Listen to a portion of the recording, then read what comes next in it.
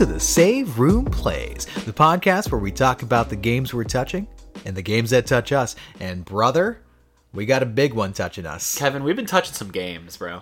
Oh, wait, so are they touching us or we're touching them? It's mutual. It goes both ways. Oh my God, two-way door, huh? Two-way door. That's the greatness of the PS5, man. My God, Mark Cerny's vision realized. The architect himself, right? Sitting in a room surrounded by PlayStation 5 cores, living his life like it's Astro's Playroom, actually. I gotta wonder if he lives inside of a PS5. I think he does. Or his mind looks like a PS5 on the inside. Wow. Yeah. Labyrinthian engineering. Right. You get caught in it. It's like the movie Cell, except instead of a serial killer, it's just like a nerd.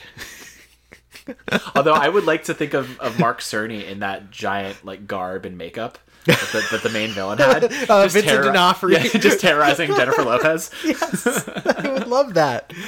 Oh, man. But before we get to all of that, my friend, I'm Kevin. I'm Daniel. We are the Save Room. If you didn't know us, you should. We're the biggest fucking thing in the world. I checked outside because I was like, what's that smell? Open the window. The Save Room's the biggest fucking thing in the world. It's the biggest smell in the world. It very much is. You can find us on soundcloud.com/The Save Room Show or Spotify or iTunes or Google Play and probably Stitcher. Haven't checked. I did. I've never downloaded that app, to be honest with you. I haven't either. I don't have a reason to. I will say, if you guys feel inclined to, while you're playing your PS5 games, whatever, put us on Spotify. Just put us on. Okay, I was about to say, I was like, I don't think Stitcher has an app on the PS5, bro. No. Oh, yeah. Spotify. It's good shit. Yeah, if they did, it would probably be on the media tab buried in a folder somewhere. It nested. Yeah. It's called nested. Oh, is that menus. what it is? Yeah, it's super nested, so it's snug. By the time you find it, it's warm.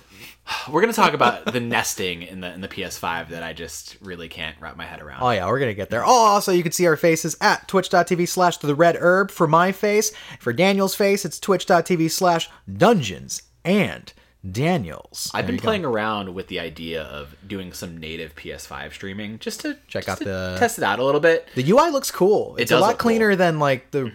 For some reason, like PS4's broadcasting like screens, like the chat overlay and all that shit, reminded me of like a 1970s program in a sci-fi movie. Well, it's the way it blocked the entire screen. Like it had this framing where it's like you are looking at a manufactured chat and the game is very small. Whereas this time it's like kind of a picture-in-picture where you're small on the corner of the screen. It looks like the developer's version of what like the broadcasting chat box should look like. Like a UX designer didn't come up and like clean it up before they released it. That's what it looked like. Now it actually looks kind of slick where it's like, oh shit, that's a clean little box for the chat. So yeah, I'd be interested to see you do that. Just to play around with it. I mean, I do have all this other stuff I'm working towards to getting a more external stream situation because I have like my webcam now. I have my AverMedia. I'm just having trouble Neon lights? Oh. You gonna line this room with neon lights? I mean, I could stand to have a background situation other than this like manila wall. You remember the other day we were walking outside our apartment and we saw somebody with the neon lights? Where like a streamer lives here. There's a streamer that lives here. We should know. We should put up the call. Streamer! It would be like the bat signal like that Jeff Gordon puts out, but it's that Jim Gordon puts out, but it's the Twitch logo. But wait, that would be great. I would like just honestly go outside and just go poggers, like when you're walking by, poggers, and see if they like look out the window and just go like, hang on, Apex, is there streamers about? Well, you know how speakeasies work where you have to knock on a door? It's usually like a cellar door that leads into a basement. And there's a password. Yeah. So like you knock on a streamer's door and you know they look at you, do an exchange, kind of like back and forth, and you say poggers, and they're like, okay, you can come in. Okay. Yeah. I don't want to live at Sky Williams' house, unfortunately, so let's not do that. Oh, man. I just thought I would bring it back in case 2020 made people forget. Listen, okay? We'll have a whole 2020 rundown. Our Game of the Year episode is in the spotlight. It's coming soon. Spotlight, a 4-hour endeavor. We're actually getting James Cameron to produce it. It's going to be so fucking long. No, I thought we were going to get Zack Snyder to do an HBO cut where he segments it into 4 episodes. Actually, yeah, and the preview would be like, hallelujah. Oh, the poggers. At the beginning. Wow. It'll be black and white. You can tell we haven't done one of these in a while because we're off to a start. When we don't have news to ground us, we are unhinged. We stop being podcasters and more like rabid animals. But I do have some news that you brought up to me. I did. That can ground us before we get into this. But I wanted to give you guys an itinerary for the show. We're going to be talking about PS5 impressions, our pros, our cons, the games that we have been playing, including, not least of which, Demon's Souls, a little French ditty about demons and the souls that compel them. That's true. And we also got some Astro's Playroom, Bug Snacks, Yakuza Like a Dragon, Call of Duty, all these fucking games. You guys are in for it. So. For sure. But yeah, it's gonna hurt. On the front, I did want to kind of bring this up to you since we haven't done a news one in a while. I had asked you if you had heard about the great Capcom leak of 2020. Of course. And I am the Capcom captain, by the way. Yeah, did you feel it like a rift in the earth when it happened? It's electric. Yeah. So I'll go over this real quick and then we can kind of dive into it. This is from IGN, Matt TM Kim. Wow, what's the TM stand I don't know. For? Trademark? Ooh, trademark. Turbo Master. So I guess there was a massive data breach at Capcom that leaked a bunch of development news, games kind of projected in different like fiscal quarters and years down the line, and a bunch of other like dev and consumer sensitive. Their plans for the next 4 years, basically, were splayed out to the world. Yeah, that's rough. Yeah, it's kind of rough. And then there was a bunch of like employee and data and customer information that got leaked too, which is even rougher. Yeah, that shit sucks. That sucks. Like I'll say that. Like even though it's like I know everyone's just deep diving on the like, oh, what are they working on? Ooh, oh my god, Power Stone. It's like, nah, it sucks when that shit happens because that's like personal data too. So yeah. So earlier this week, Capcom confirmed it was the victim of a customized ransomware attack that led to unauthorized access to its network. Capcom says corporate, employee, and customer information may have been compromised by the attack. Subsequently, materials from those leaks have been released onto the internet. While unable to verify them all, sources close to Capcom have told IGN that many are genuine. And here are some of the games listed for the next 4 years. Resident Evil Outrage for fiscal year 21, Dragon's Dogma 2, because they got to get on that anime hype and make a new game. I'm surprised there hasn't been the 2 already, to be honest with you. And also, anime, I hear that show's trash. When was the last Dragon's Dogma? 2012. 2012? Oh, 2012, and then they did Dark Arisen, which was technically an expansion DLC, and that was the version that ended up on PS4 and Xbox One, but there hasn't been a true sequel since ever. 10 years in the making. That's crazy. So that's 2022. Street Fighter 6, 2022. Rockman Match. Rockman Match? I don't know what that could be. It's Rockman is the Japanese name for, obviously, Mega Man. No. Yeah, naturally. Match, though, it sounds like it's a phone game. Oh. Yeah. It sounds like a Match 5. A match, yeah. Exactly. Oh, now I feel sick. Right. Yeah, they're not going to give us a good Mega Man. No. That's not the Capcom of today. Well, Resident Evil 4 Remake, which this is a leak of the leak, basically. Yeah, it's we've a confirmation heard that. of it, which I'm really, really excited for. 2022, though, makes me believe that there's probably going to be a lot of muscle and grease put into this game to make it like a full experience. Yeah, from what I understand, they've been working on it forever at this point. It's been in development even before Resident Evil 3 released earlier this year. Yeah. Damn. You excited for that still?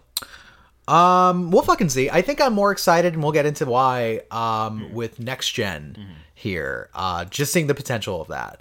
And I think RE8 makes me... Well, I'm more excited right now for RE8 just because it's closer. Just because I know, like, we're going to have to...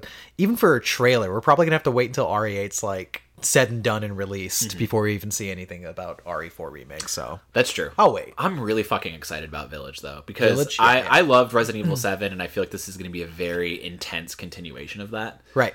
Oh, yeah. Yeah. It's like the things that they're doing with it sound fucking incredible to me. And show me the RE engine. I want to see more of that just in next gen on this SSD just pumping, and oh god.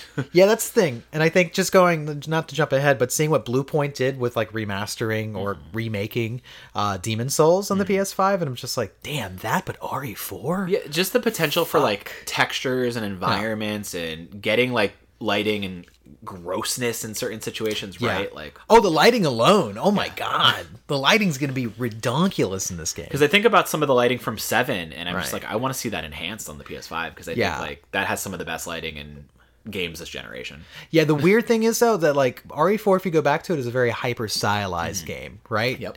And it's going to be rough to be like, how do they reconcile like ultra realism with their kind of exaggerated reality that they did in those games, especially part 4? fucking Shinji Mikami, who was just like, I actually don't give a fuck about Resident Evil. I just want to make whatever the fuck I want. Like that game is going to be very interesting to see what they do, like what direction they go. I feel like this will again lean into a conversation we have later about Blue Point, but I feel like it'll lean into more of the realistic side of it, and people be like, no, I don't want this kind of like hyper realistic, very clean look. I want that kind of sticky, you know, I don't even know, like sticky, like early 2000s game look that game had. Right, you lose the kind of the design language of it, or at least the visual language of the original, which is like what we see with old gritty ass horror movies being remade by Hollywood into these gigantic like $1 billion reboots, right? Like I'm thinking of like Texas Chainsaw being like, you know, and shit like that. Friday the 13th remake, they're all like very glossy versions of shit that was like made in somebody's backyard.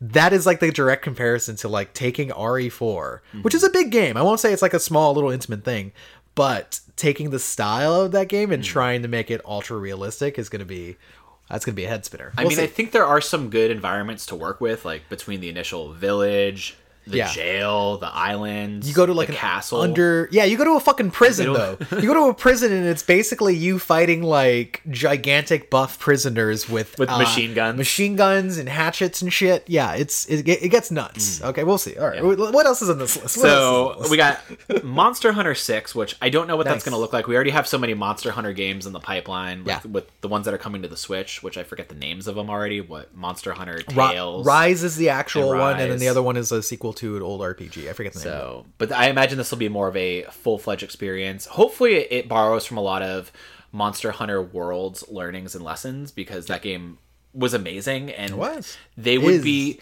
beside themselves not to try and recreate that magic again. I don't know, their most successful fucking game. Like, keep that going. That's a given. Biohazard Apocalypse, though. What do you think this is going to be? So Q3 2023. I don't know. It could be a spin-off title. It could be them trying to do online, because Biohazard's the name of Resident Evil in Japan, of course. We'll see. I don't even know. We didn't even mention Outrage, right? Or you mentioned it right away. Yeah, I did. Didn't you? Yeah, that's supposed to be Revelations 3. Oh, okay. The aesthetic gamer, Dusk Gollum himself, basically talked on it and says like, don't act like this is a sequel to Outbreak just because of the name is reminiscent to it. It's not. He's like, it's Revelations 3. So there you go. And that's it. That's all he said about it. I don't know which version of Revelations 3. I don't know which characters. I don't know what the fuck they're doing. Yeah, we'll see. Because I feel like Revelations is reconfigured so many times, and other games just like butt off of that or share ideas. Yeah. I would like to see 3 just kind of do its own thing. Yeah, I would love to see it do its own thing, but like, for some reason, Revelations game are like this breeding ground for, at least going off of 1 and 2, for just the idea is characters that don't often make it into the mainline games, or at least in the continuity haven't shown up in a while. Like Claire Redfield was like out of the game for a while. She wasn't in part 5. In fact, she wasn't in part 6 because she was in Revelations 2. Interestingly enough, so we'll see who's in this one. All right, Billy Cohen. Nobody wants to see Billy Cohen. Billy Cohen back? No. Bring back Rebecca. Oh, that'd be cool. She hasn't been playable in a while. She's young and capable. No longer. She's got to be pushing 40. Yeah, she has to be. Yeah. She has to be. So we got those. We'll talk about these kind of in a row. So I said Street Fighter 6. They have kind of a year-to-year plan for Super Street Fighter 6 and then Ultra Street Fighter 6, which is like, okay, interesting to kind of get ahead of yourself with that one and kind of plan out like a 3-year plan for this new Street Fighter. Yeah, it seems shitty. I mean, I'm not surprised considering what they've done with the franchise. That's all they've done, sort of like this online kind of, I don't want to say game of service fighting game, but you know, they're trying to make it more than just a, you know, fighting game that you ditch. Yeah. Maybe I hope that means like, I don't know, maybe we're not thinking about it like the right way. Like they're just thinking of like, hey, we're going to do these milestones for this title where we upgrade the original game. And that's what 5 basically did. But you know what all it's going to be is like, okay, Super Street Fighter, here's our 5 character first pack. And then Ultra is here's 5 more characters in the second pack. Well, I'm just saying it was different back in the day for Street Fighter 4 versus like Super Street Fighter 4 because like that version of the game was meant to like replace the last one. You couldn't just like, from what I recall, you couldn't just download it for part 4 and be like, oh, I have an updated version. But with 5 and all that, they did that because it's like they're treating it like a platform. MK11 is doing the same, where it's like they've gone through like, it was MK, Aftermath, and then now they're on Ultimate Edition. They might do like a Super Ultimate Edition or whatever the fuck. But it's all just the same game that they keep on adding to.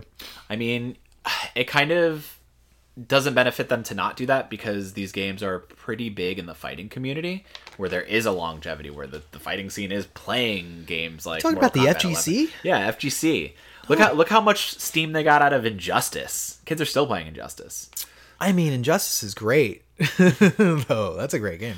So we'll see. I feel like Street Fighter V set the franchise back, and this is going to have to be their redemption. Make it good, don't do that weird animation style. Don't shortchange a story. Actually, like, if you're going to do a story, go all in or don't do it at all. Yeah. Because I feel like that whole idea of we're going to do vignettes for each character that's going to be like a 10-minute like quick story arc. I was like, what is the point of this even?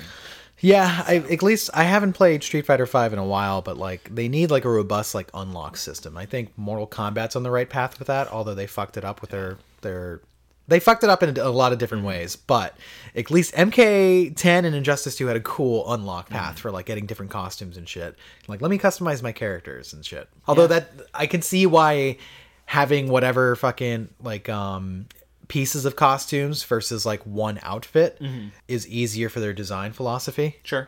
Like it would be fucking weird if like, I have robot legs on Ryu versus like a neon hat. I don't know. I mean, that's my continued argument with Marvel's Avengers, where it's like, oh yeah, why won't they let us have all these unlockable cosmetics? And it's like, it'd probably be weird to see your Iron Man mismatched, Yeah. But I'm gonna be honest, Square, it's weird seeing my Hulk in a fucking Mafia hat and a little jacket. It's a little strange. A little strange. So at this point, like, what do you have to lose by giving me zanier costumes?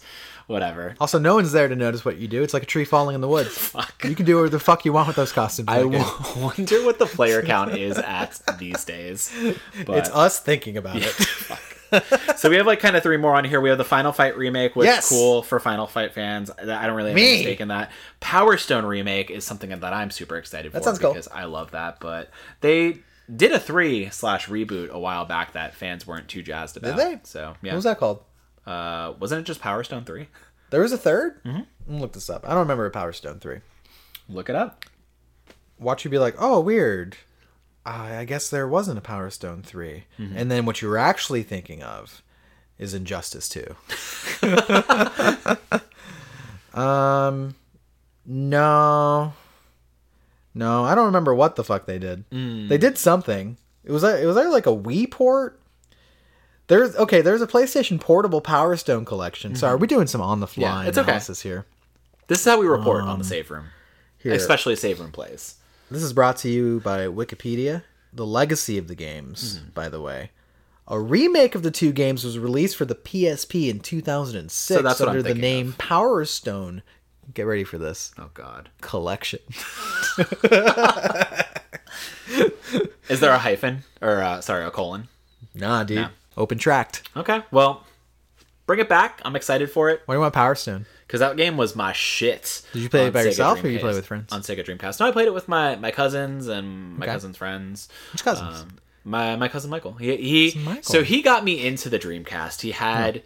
I don't want to out him for this, but he had like a whole collection of like bootleg burnt games that he let me borrow in a huge CD binder, and I got to just play all these games. Michael, you wouldn't download a car. What are you doing with these games? I think he's the first man in America to successfully download a car. I hope not on fucking LimeWire. So that's pretty cool. And then the last one on here for 2024 is Resident Evil Hank, which is probably going to be Hunk, but... No, man. It's definitely Hank. the hit RE character, Hank.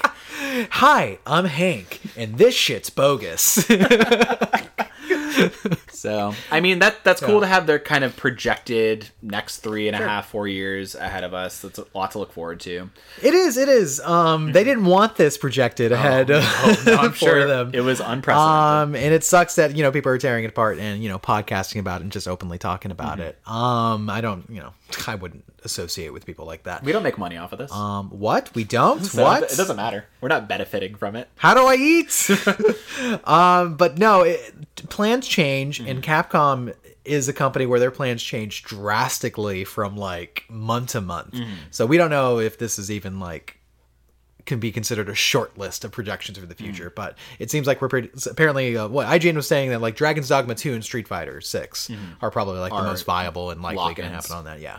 And I think it's obvious there's always going to be more Resident Evils. They're not going to give up on it. They're not going to be like, all right, part 8, and we're going to go on a 5-year sabbatical. No, there's going to be fucking Resident Evil for every quarter. What I have heard though is that Outrage / Revelations 3 is going to be Switch bound. Kind of going back to how Revelations 1 was on the 3DS and Nintendo console first. I like that. That's the reason I bought it. And the only reason that you would get the peripheral, the Pro controller add-on thing. They get another stick.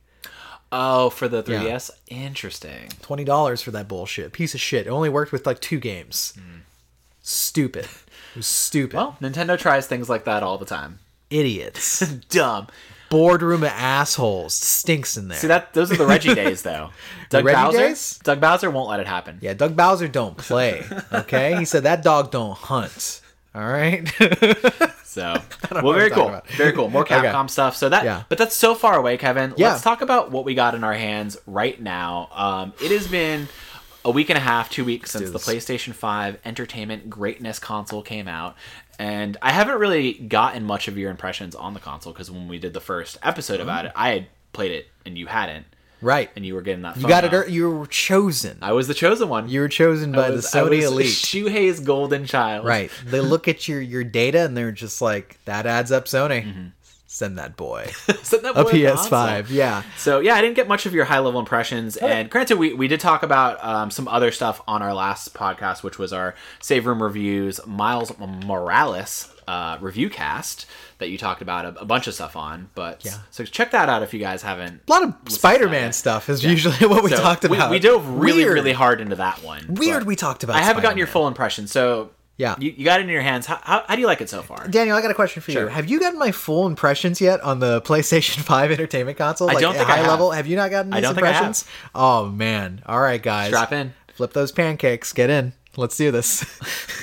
Okay, so the PlayStation 5. Well, one, I am fortunate to be one of the few that has it. We are apparently an abnormality. That's not the word. Yeah. Let's try it again. Abnormality. Nice. Killed it, Kevin. He winked at me. And I winked at me, really. I thought I was looking at a mirror. So that sucks that people can't get a hold of it right now. Because like I evangelize games like Demon Souls, right? Like using that badass photo mode to post some pictures on Twitter. And it's just like, man, sucks. I wish I had a PS5. One thing I do want to say on that subject. Fuck you, scalpers. What the fuck, dude? Oh, yeah.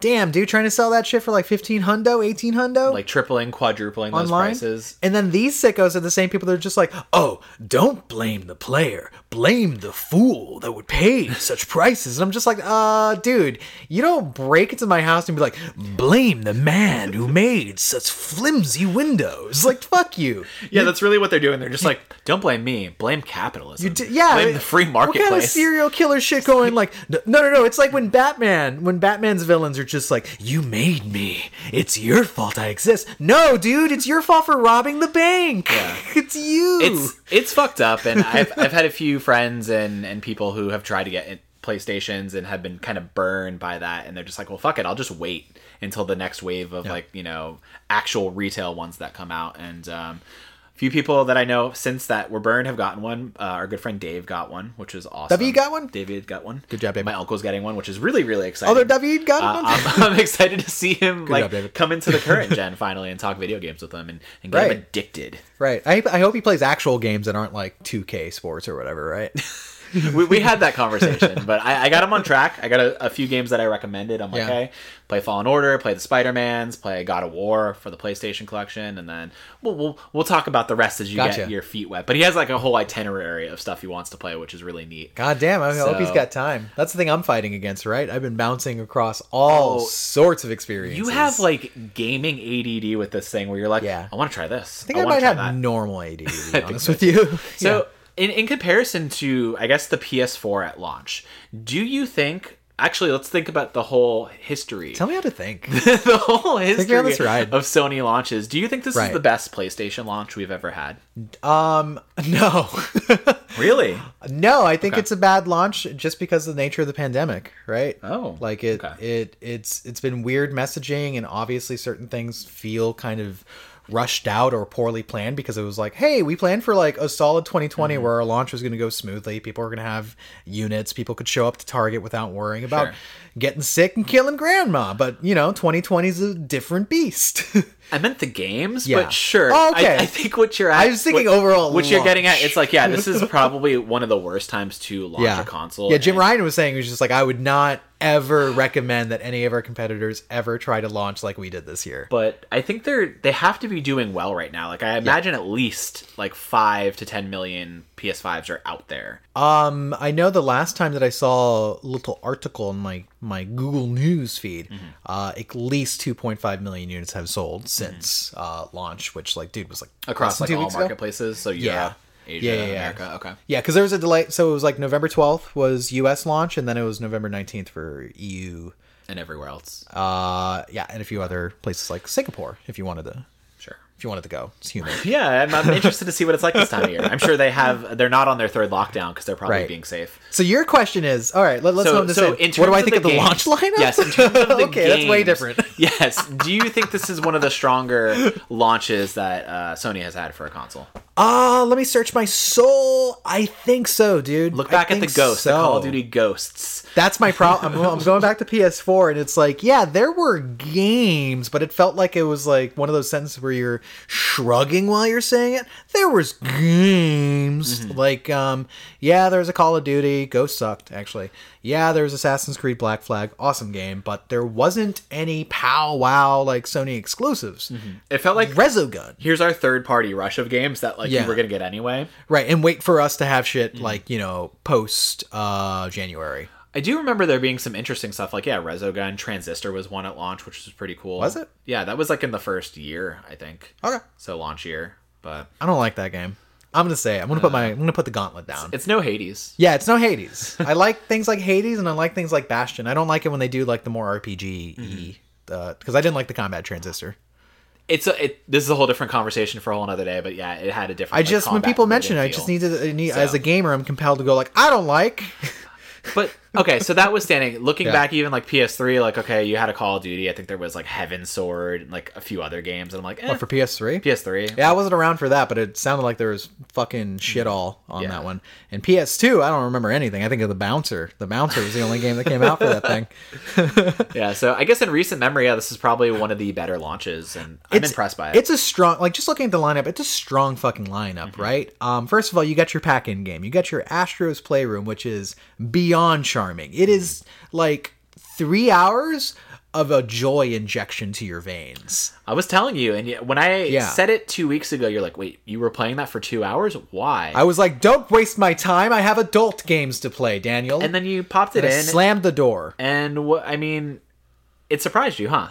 It didn't just surprise me, it made me smile, which is not something I do so much anymore. At all. I can't do it. I'm thinking about how. Man. No, that's a wink. I tried. Anyway. That was one of those winks that I wish you had done to yourself in a mirror, not at me. Got to practice somewhere. Yeah. No, it's just injected with a lot of like PlayStation nostalgia. Like I didn't know it was going to be like that. Like there's a bunch of references to like PlayStation history.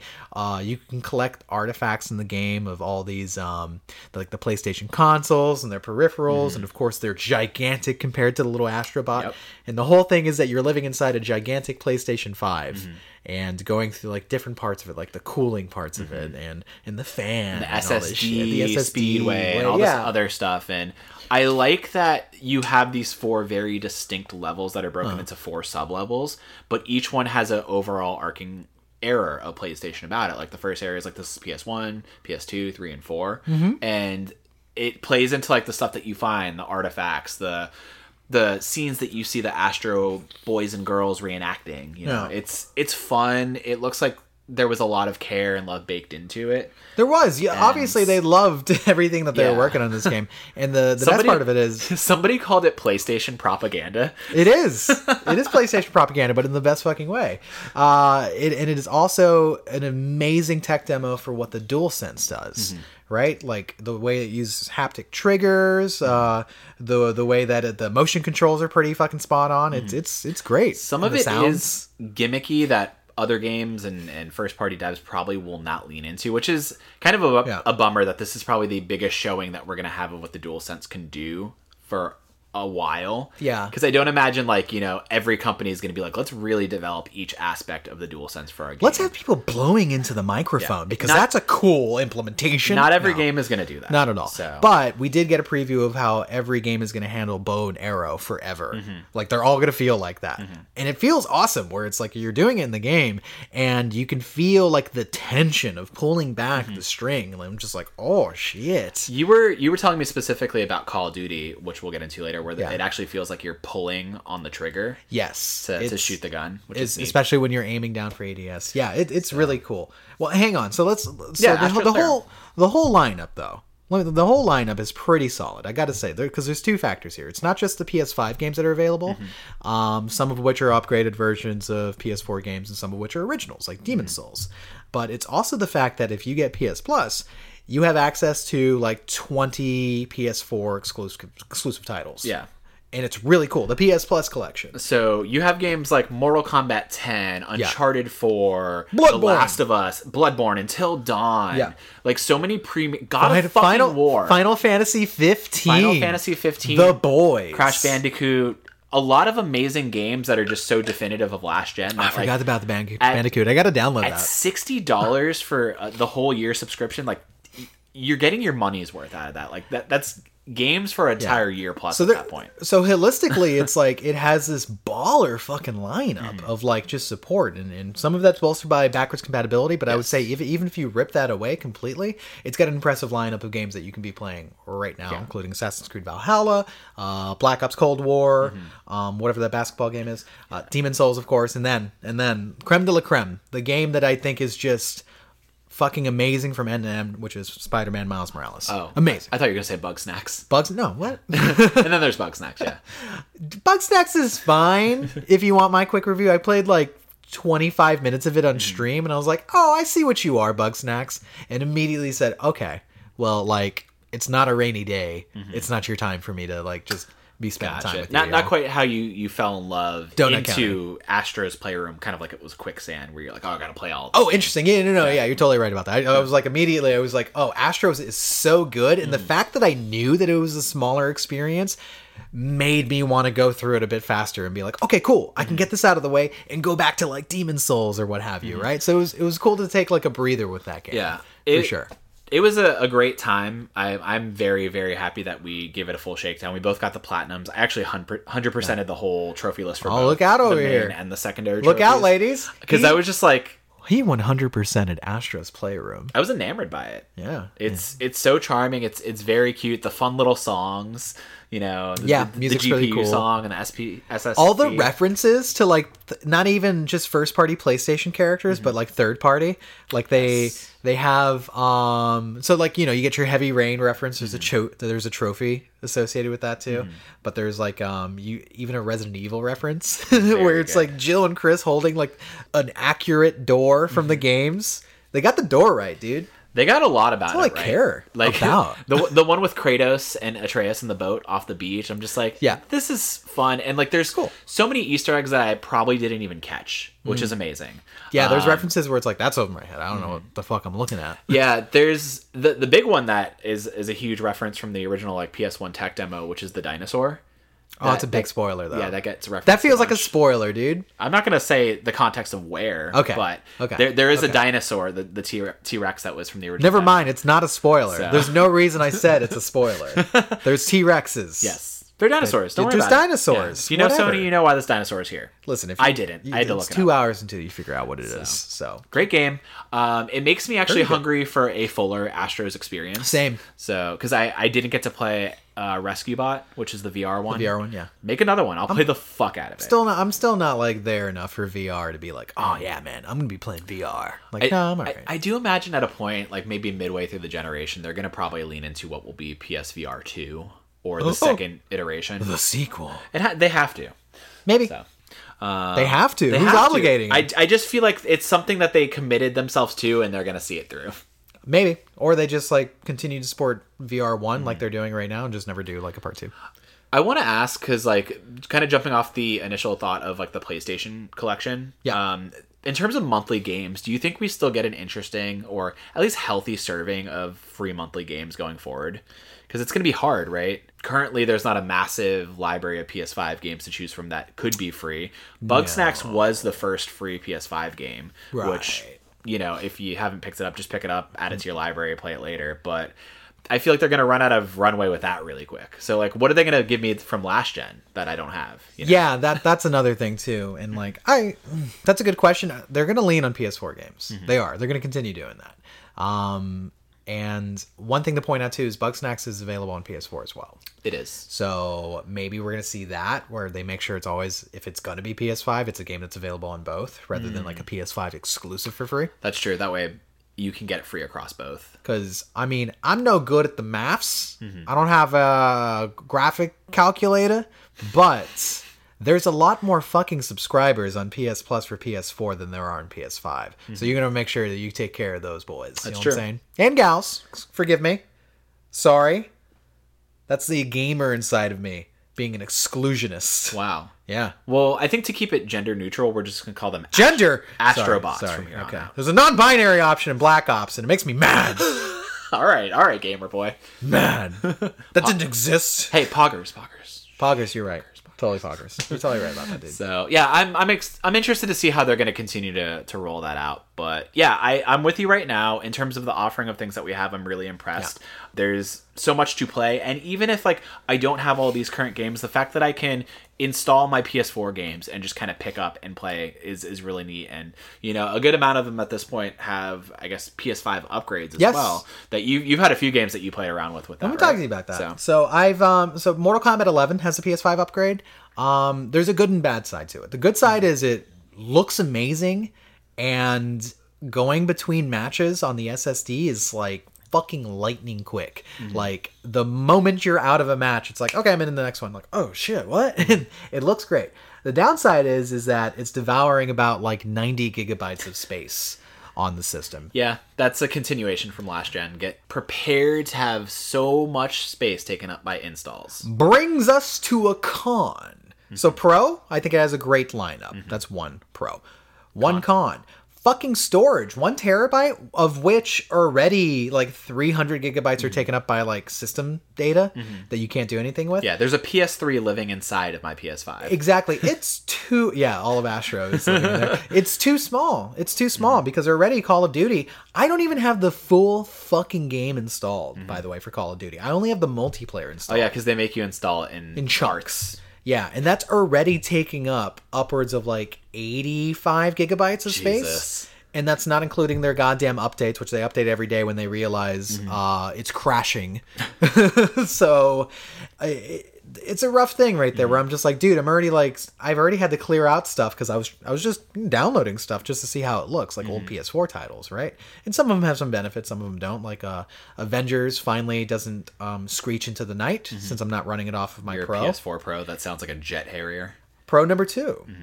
PS5 is very silent. Even running something like Avengers, which sounds like a jet Harrier taking off on my PS4 Pro, it's great. So performance-wise, better. I'm impressed, and it makes sense why it is so big to make like kind of space for all the central cooling and fans and everything, and the SSD itself. I've had a few instances where I've kind of noticed it get a little loud. Usually when I'm playing Demon Souls, or doing maybe the quick resume where I'm kind of popping in and out of menus and then jumping back in, it like kind of ticks back up a little bit. But it does strange things like that sometimes. Yeah. I don't know if it's like downloading updates or something, or sometimes it sounds like it's actively like spinning the disc up after being quiet with it for a while. But I mean, for the most part, I am impressed with how it runs these games. Very, very... It's like a fucking Prius. You can't even hear it coming up on you. Oh, wow. Yeah, so that's a good thing, right? But yeah, so playing these upgrade games... They look good. I see a benefit. Borderlands 3 also has a PS5 upgrade, and there is a demonstrable difference. How do those menus load, though? Super fucking quick. Because that was the thing with the original version where it took forever to jump between your map to your character tree to your weapons. Yeah, it actually runs well. So I'm like, okay, I could see the vision of solid state drive, like helping out with just like normal stuff, because like we're getting to the point where these AAA games don't know how to do anything but clutter up their UI because there's so many options and bells and whistles and can't figure out how to fucking make it run. Which brings us to Pro And con number 3. Pro So number 3. I love the PS5. I think it's a very perfect next step, a great iteration so far of like perfect next step. Yeah, from I'm going to take that away PS4, from you. I'm PS5. going to take that away from you. But there are like kind of two things that I don't vibe about it with. One of it is the give and take with the menu. Some of it is cleaner. I do like kind of the system UI at this point. Yeah, the system UI, the cross media bar transformation, which is now like a tab between. I don't think we can use that term anymore. Media, like it was only cross media bar on the PS3. Was it only for the PS3? Yeah, that was the XMB. What was it called on the PS4 then? Just fucking PS4 UI. Oh, whatever. I'm still going to call it the cross media bar. I know, like there's something about it where they had to like go out of the way and be like, this is the cross media bar. But they do the thing where they tab it between, okay, the first main tab is games and then the second one is media. So your Netflix, your Spotify, all that, YouTube.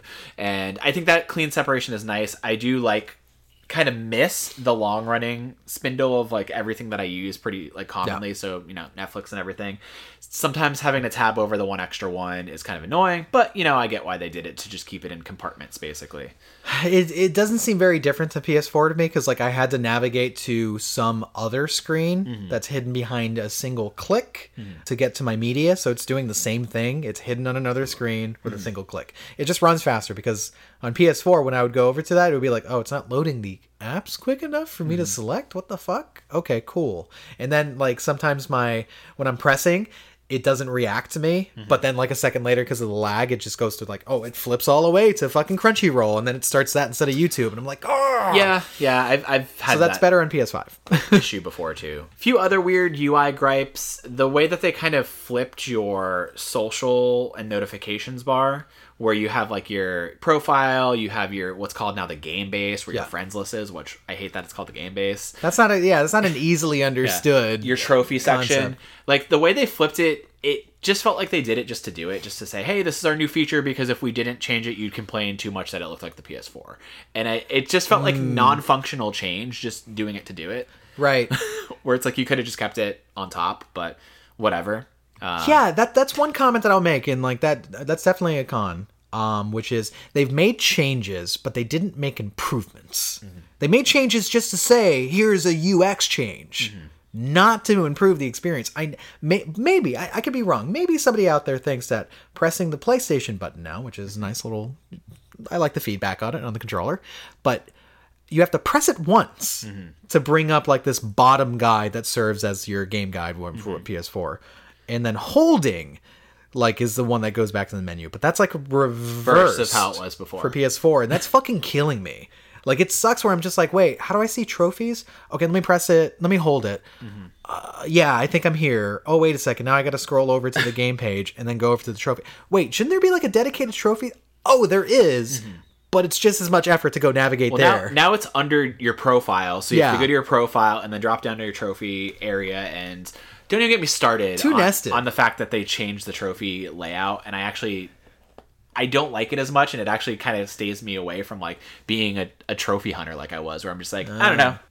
You made it too complicated, and now I don't feel as enthusiastic about it. Well, that's sad. If I pull open, I'm going to show you this by contrast real quick, because I had logged into the PlayStation app today just to see it, because I wanted to do something. But the way it's laid out on here is, so this is the PlayStation app. It's literally the old way, to where if you kind of scroll down a bit more, like those are... This is a screenshot of it, so you're not going to get anything, but like it's a list view. Whereas now the trophies are laid out in like these horizontal tile views, and I don't like that. I wish there was a way to change it. I hope they listen to feedback about it, because it's too nested, it's too complicated. Like it should be pretty convenient and easy to get to it, and it doesn't feel like it. It feels like I'm going through like a lot of steps, and I feel like there's like I'm never doing the same consistent steps to get to it. There's like 4 different ways to get there, and none of them are easy. And I never quite remember how to do it, and I definitely don't have it down to a science yet. But like my brain stops every time that I have to like use the guide. I'm like, wait, okay, that's what I do. I know that they have to lean into these tile cards because it's like their big gimmick of this gen in terms of like, showing us a fucking card. Trophy or area progress. And I do like that in some instances, but the fact that they decided it had to be everywhere else is just kind of like... I just wish that they like I could press triangle and it goes, oh hey, here's customize it. You want tile view again? Or, I'm sorry, do you want list view? Yeah. Cool, go Anything. for it. Like, just let me customize that. Also, another loss, a big loss for me, is that there's no folders anymore for your games. So, because like on my PS4, I had a whole folder for all of my Yakuza games, and I had a whole folder for my Resident Evil games. Now, I don't have enough storage in my console to have all these games, Sure. but it would be nice to organize my games beyond the dumping ground of your games list, which are all tiles, by the way, too. And it's just like all these tiles where I'm just like, I have to read everyone's like, this one's installed. And one thing, I do like that I can like navigate to like what's actually installed versus what have I purchased in the past. But it's still just a dumping ground where I can't be like, let me sort by like genre? Like, what's going on here? You know?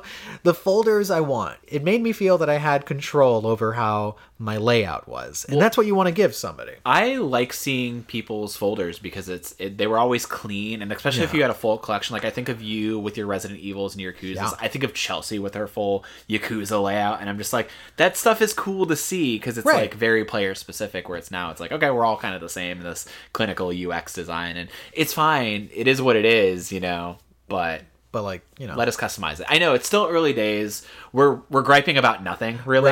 Right. You know, there are people out there fighting for PS5s, and we're just like, yeah, but this fucking UX is garbo, and it's just like they're petty gripes, really. I just hope over time that they listen to feedback about it and modify or let us customize. It's a strange thing because it's not like we're living in a silo where it's been like, oh, well, we haven't had a PlayStation 4 for the last like 8 or so years, right? No, we did. And they went through their trials and tribulations and, you know, did stuff through their UI. How did we not carry those learnings over is the thing. How did we start to a degree again where we're both looking at this UI and going, oh, they're going to change this because I immediately don't like it. Like, rather than saying, oh, wow, they really made a big improvement on this UI and it feels good and, like, it makes sense. Like, no, you're just like, why do I have to have a learning curve for this shit? Don't they realize that, like, PlayStation 4 was, like, the most successful console of the last generation? Right. Like, everyone's used to it, dude. You made the interesting comment that maybe a lot of it was based off of, like, user click-through data. Yeah. Where it's like kind of maybe seeing how long it takes or the process by which people click through on their consoles. And I'm just like, yeah, but maybe a lot of that isn't deliberate. I don't know. Right. Maybe they have clickstream data of people like accidentally clicking once on the PS4 and they thought button. Yeah. And they thought, oh, they're clicking once a lot and then having to hold second. Let's make them just like reverse it. And it's like, ooh, that's like what you did to the Japanese, which was reverse X and circle. Yep. Like select was always circle in Japan, and they were like, international standard for y'all. I'm sure there's Japanese players right now just going like, what the wait what the fuck? Circle is not cancel. What the fuck? Like they're accidentally backing out constantly because they're like slamming X. Oh yeah. I have that problem. That's how I feel right now. I have that problem whenever I play my Switch because of the button orientations and what they do, where it's like I always feel like I'm doing the wrong thing between A and B and X and Y, but whatever. Yeah, I know. It's whatever thing. It's a small gripe because you can easily like go around it, but at the same time, maybe that's the wrong learning they got out of that experience. Maybe. You know? Maybe.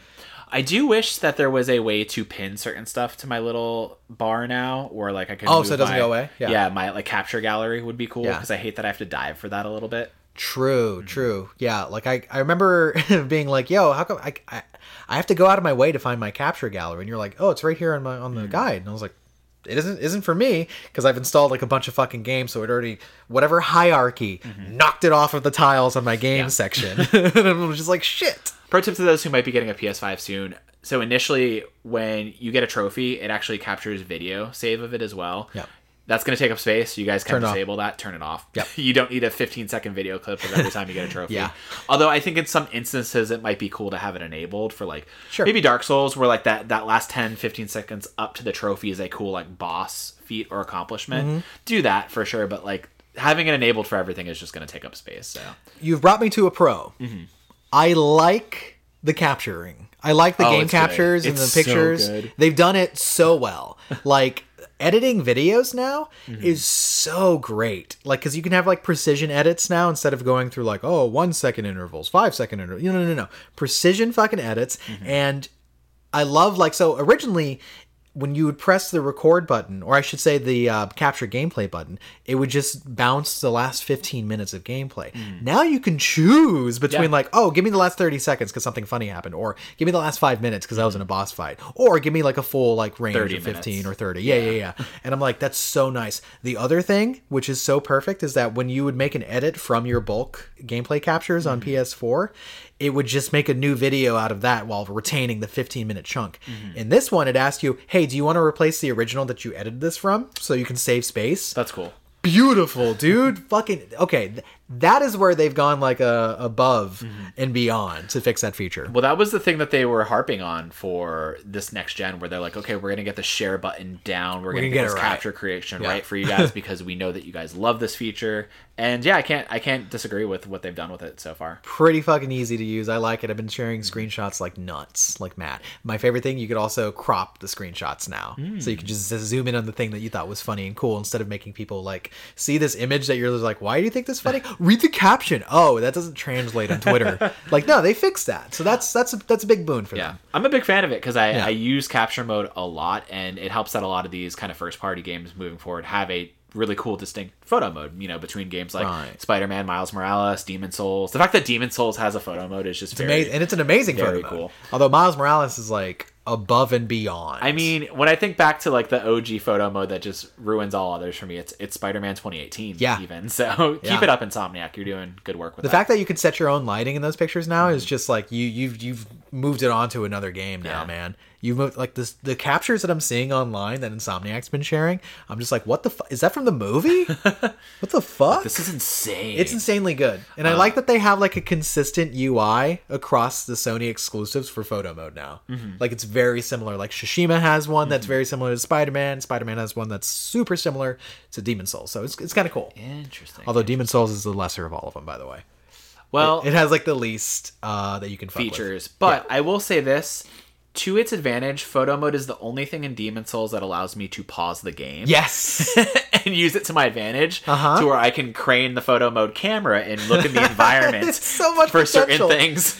Yo, dude, I hope they remaster Bloodborne. Yes, please. Yes. So I can use that photo mode. It's amazing. This is kind of maybe a last pros and con thing that will lead us into maybe our last game conversation. But one of my favorite things about the PS5 is the DualSense, the controller. I think it is my favorite. Yeah, let's talk about the controller. Hands down. Favorite game? Hang on. Yeah. Say it for the kids at home. It is my favorite gaming controller ever. Of gaming? Yeah, I think so. That's amazing. Yeah. That's amazing. Honestly, I need more time. I need more time because like I'm a shy lover, right? But pretty soon I'm going to be going down like a clown on you. You know what I'm saying? So this controller, I'm on the precipice of loving it forever. There are kind of two things about it. One of them is more tethered to the console itself and how it charges it, where how it doesn't. You kind of helped me figure this out, where the front ports for the USB cable do not charge as efficiently as the back USB ports do, where if you charge your controller to the backside, your controller actually charges in normal mode and rest mode in a quick amount of time.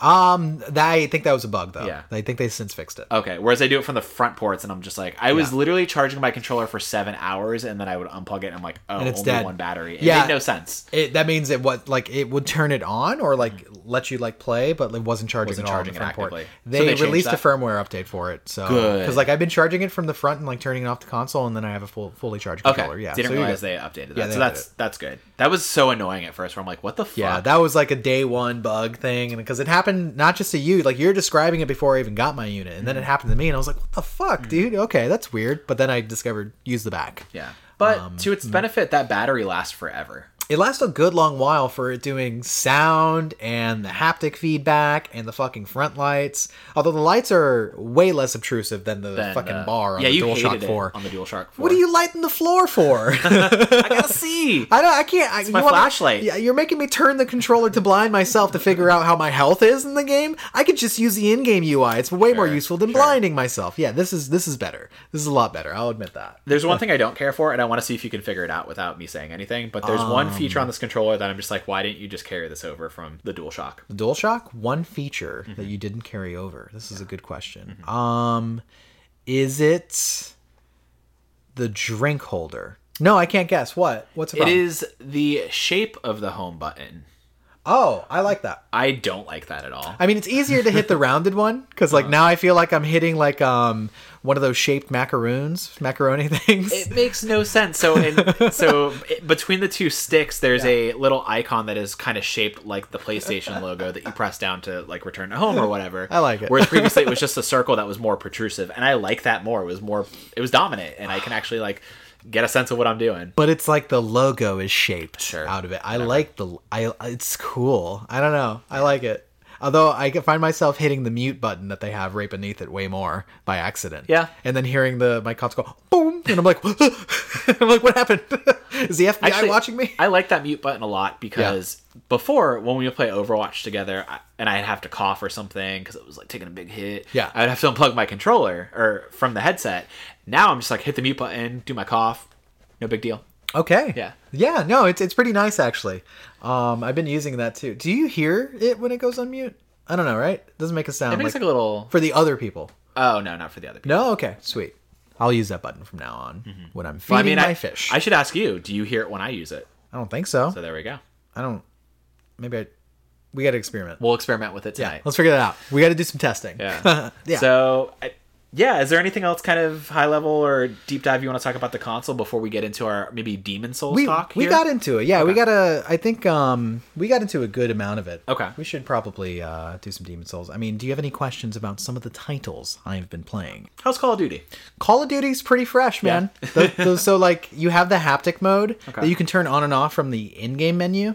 It feels good because like when you hold down to aim your weapon for ADS, like there's tension to it where it's like it's an active motion. There's just tension to it, so it feels like Meteor doing it. Like it's a nice situation. And then when you the big difference when you shoot, it feels like you have to squeeze the trigger like an actual gun instead of like tapping. Okay. Because like there's actual feedback to it.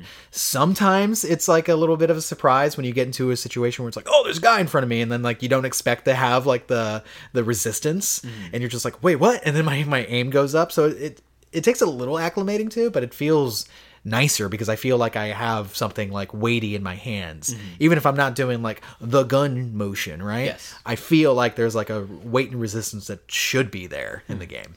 Otherwise, the game's great. Black Ops multiplayer has been great for me. They got a new Nuketown. Ooh. Nuketown 1984. Of course, they always slap a new year on that town. It's fucking punk rock, dude. Oh, cool. Yeah, dude, it's awesome. Best map.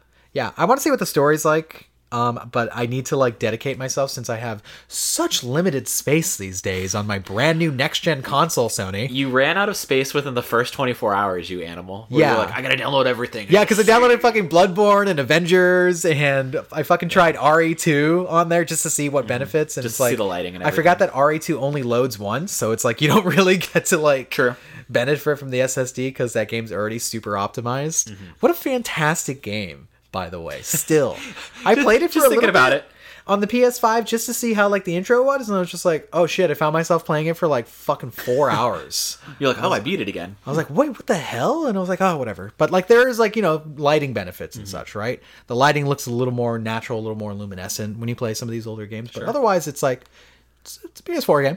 One of the ones that I'm looking forward to going back to myself, and I actually just bought this last night, is Control, the Complete Edition that comes with like the Foundation and AWE.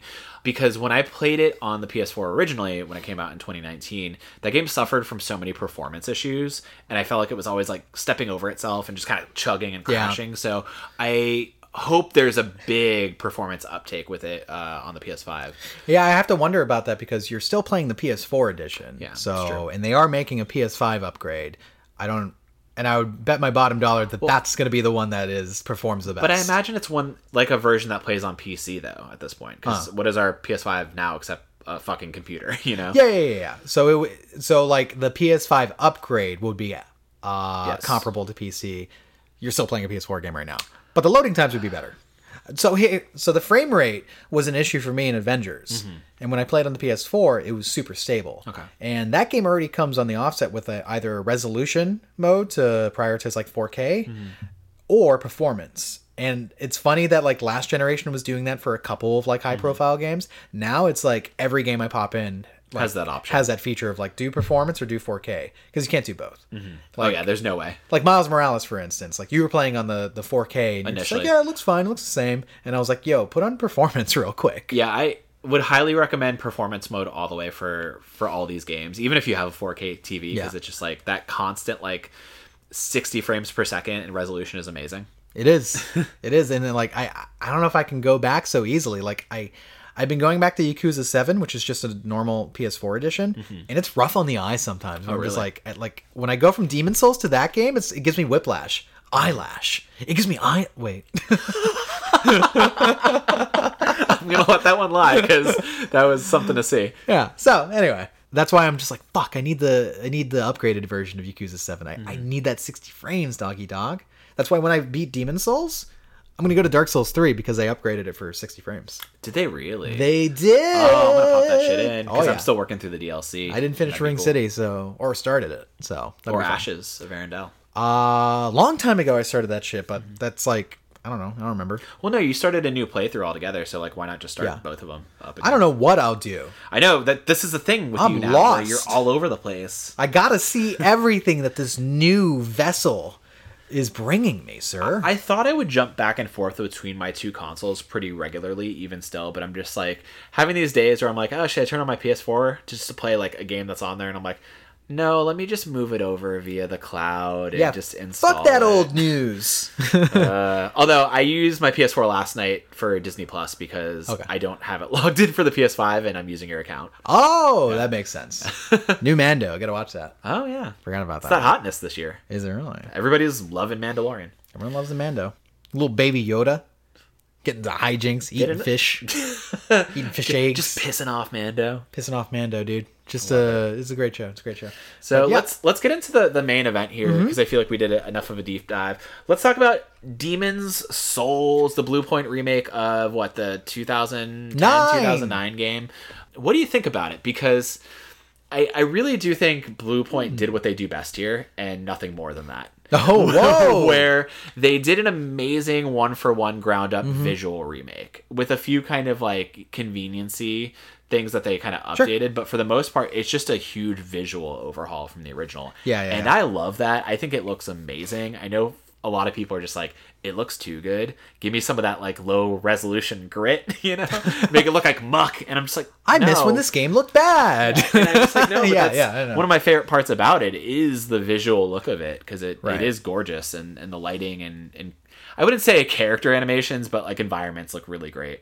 Yeah, the environments do look great, but I do understand some of the complaints, because it's like limitations always seem to breed excellence when it comes to creative mediums. Like I look at like, you know, like older films where it's like, we don't. It's getting deep. Yeah, we have to like get creative with the fact that we don't have the resources to just put like $1 million fucking CGI monster here. So what are we gonna do to like shoot the scene? And I think From Software had a lot of that design philosophy, that guerrilla design philosophy to just like get it done for Demon Souls, and a lot of that roughness carries over. And some of it's roughness, and some of it's like, the weirdness and alienness of their creature designs doesn't carry over, because now they just look like cool Diablo enemies rather than being like vibrant, bizarre creatures from the original. I mean, some of them still look very bizarre. They do, yeah, they look cool, but like when you look back at the originals, you're like, oh fuck, it's weird. But part of it is the fact that it's not like rendered at 200 million goddamn polygons, right? And I think our friend Nick was saying the environments suffer the most from that design, that uptick. And I'm just like, I don't agree. I think the world looks fucking beautiful. Yeah. I think it looks great. Maybe it looked cooler in the original, but there's no way you're going to get me to go back and play fucking 2009's Demon Souls versus this game. I mean, that was going to be a hard thing to get me to do in the first place. And now, especially so, I'm not going back to the original. No. There's no way. No way. But overall, like, I love this game. I do. I'm impressed as fuck. I can see... I give it such massive respect for being the game that launched a genre, right? With that caveat, and I think this is something that you've been suffering through, is that it is not the perfection of the genre. It is the start of the genre. Well, that's a difference. And to lean into what I was saying about Blue Point having not done like a mechanical overhaul with it, it's much like what they did with Shadow of the Colossus when they remade that. the visual, the feel of the game is still there, but mechanically it's still dated in a lot of ways. Yeah. In a lot of its approach. And yeah, with it being the first installment, like, again, Dark Souls 3, Bloodborne, Sekiro, all these games that came well after it, refined so many things and distilled so many of the processes and made it more user-friendly and player-friendly in terms of, like, you know, fast travel, or the fact that there's more checkpoints in the level, or it doesn't take so long to get to a boss without a checkpoint is one that was my main gripe. Yep. And yeah, it's a lot of it, while these games are still brutal, these newer ones, there's convenience baked into it that makes it easier on the player. So yeah, this one, it's very much that first installment. It's brutal. I think it's, in a lot of ways, probably the hardest of them. I know you've been having an easier time with it. Not a New Game Plus, god damn it. But yeah, I had an easier time with that because I don't know, it felt like just such a natural, like, return to it. See, that's the thing. If you are walking into and expecting to, I won't say it's like massively dated. It feels as good as some of the other Dark Souls games, like, where I feel like I'm still playing it and thinking to myself, like, yeah, all of the things that I've learned in Dark Souls translate here, right? It's just that there's nuances to this game that you're just like, what? Like the tendency system, like whether you're white or black tendency. And it's like, I had to look up, like, what does that mean? Oh, I have to, like, not die while in human form, even though human form gives me, like, my full health bar, and I don't look like a fucking ghost man running through the level. But, like, I was like, oh, so that's kind of like the hollow thing from Dark Souls, but that made more sense versus in this game, it's like, wait, I have to stop myself. I have to light a candle. I have to soul search and be like, yeah, I think that makes sense. Okay, let me go back. That was the first mechanic that really threw me for a loop, where I died for the first time and I'm like, why don't I have all my health? Why don't I have a full health bar? And it was so infuriating because I'm like, the game is already hard enough as it is. And then when I use these stone eyes to get my health back up and then I die again, it affects me negatively because they have this tendency mechanic, which I know people really love. People think it's so cool. And yeah, on paper, it's I think it really is. neat. I mean, there's... No, I don't think it's so cool. I just think it is. It just exists. There's interesting gives and takes with it, where if you have a pure white tendency, you might get interactions that you don't otherwise. Or weapons, or if you have items. Pure black tendency from having died so many times, you get harder enemy encounters and better loot drops. So, like, there's a cool, like, system at play there, but at first it was so damning and frustrating because I'm like, okay, well, I'm already getting my ass kicked. Now I feel like I'm getting doubly punished because I want to have full health. It made me a little mad. Yeah. But after a while, you get used to it. You get used to just being a phantom hollow thing all the time. Yes. So. See, that's a little psychological play that I want to say there. It's like the game is using visual language to let you know that it's bad thing when you're not human because your health bar looks like it's halved. But, like, that's just a fucking mind trick. Think of that, your health bar as being your normal health bar. That's your default health bar. That's who you are normally. And that doesn't that fucking suck? Yeah, it's stupid. But that's the truth of it. Like, it's just a From Software trick. Another little fucking mind fuck that they always do in their games that makes me love them. Where I'm just like, they didn't have to do that, but they did it. I know, it's hard to fight against that, where you're like, no, my normal should be my full health bar. No, you're wrong. That is abnormal. That's not a normal state for you. That's like you being like jacked right now. That's not normal for Daniel to be super fucking jacked. But that's the ideal, right? Listen, there are already so many things that are disadvantaging me as a player. I don't have renewable consumables. I have to find these little crescent green moon grasses to heal myself, like 10 HP when I do use them. I don't have checkpoints that are very generous, so it's like I'm already being punished enough, and then you're gonna gaslight me and make me think that my puny health bar is my health bar. Is your real health, Daniel. No. That's your real health. I won't accept it. Because the consequences of dying in human form are so great. And the NPCs I'm trying to help you. Get on you for it too, where they're like, we smell a human here. It's true. We're using your demon souls. That's not good. Those red boys show up and they start slashing at you because you became a beautiful, beautiful, ripe rose they want to pick. This is going to be kind of an interesting conversation for the two of us, because I feel like the last few Soulsborne games, save for Sekiro, where I think I favored a lot more heavily than you did. I don't. I love that game. I'm not in love with that game. Yeah, it was my game of the year last year. So I have nothing but high praise for that game. And Dark Souls 3 and Bloodborne, I felt like we were more or less on the same page. This game, you love, I'm very, like, kind of middle of the road ambivalent about. It seems like you're annoyed by it. I'm pretty much annoyed by it. You're super annoyed by it. And honestly... like, I wanted to fall in love with it immediately, and I didn't. That's how I felt about Bloodborne the first time I played it. I was just annoyed by it. That's how I felt about Demon Souls the first time I played it, all those years ago, where I just like, I was working at, I think I was working at Play and Trade, right? And I just checked it out from the store, played it, and I brought it back like the same day, and I was like, what the fuck is this? Like, yeah, and I mean, that's definitely like an era of its time. I think Dark Souls 3 was the perfect kind of learning point for me to get into the series, and then Bloodborne and Sekiro. That was the one that got me into the rest of them. I think I haven't hit my clicking point with this game as quickly as I would have liked to have, where, you know, I know the ebb and flow of everything. I have my head wrapped around every mechanic. I'm a god in it, like you've been, and it's taken a little bit more time. Let me tell you, like, the first area I got stuck in for 10 unnecessary hours. I was doing the same fucking run over and over to the Tower Knight and just beating my head against a stone wall because I was so frustrated with all of it, and I'm just like, it. Yeah. But so there's a few things I don't care for about this game. I will say I really do like the approach to kind of play it in whatever order you want, the kind of open level design sprawl where Mega Man. Like, yeah, you have 5 different kind of archstones that you can choose between in terms of worlds that you go to. And they have 3 to 4 worlds each. Yeah, with 3 to 4 bosses that kind of mark those main points in between them, and I like that you can choose to start on any one of them. I mean, granted, starting with World 1-1 makes the most sense, but, you know, just kind of having the freeness is neat because I've been doing stuff like in just such an interesting order, whereas another player might be doing something different, and I like that a lot. I know you were saying in terms of Elden Ring, where we're like, oh yeah, we're praising Miyazaki and Martin for having done this, like, kind of do whatever. Let me throw that out right now. Martin's not doing shit. I know. He already did his thing. He came in and was like, here's some fucking creature, here's some names that you can throw into his... He's not like sitting there with Miyazaki going like, let's build this. Yes. He can barely write a book. He can't be making a fucking game. Okay. But we were saying how they, like, were getting praise for the idea when it's like, okay, Demon Souls already did Souls already did it. So yeah, I like that a lot. Because Mega Man already did it. Yeah, exactly. I think that's probably one of my favorite parts about it, to be honest. What are some high points for you? Because when we talk about, like, the world design, I think the world design is interesting at best. I don't love all the levels. I don't love the navigation of all the levels. And I think the bosses are kind of meh. Right. So yeah, that's all rough. I actually am not... There's maybe been 2.5 bosses that I've been impressed by, and the rest are just like, okay, this is kind of bland. The arena and, like, kind of swell of the music and feel of it is cool, but, like, the boss, like, movement and gimmicks are just, like, kind of basic. Okay. There's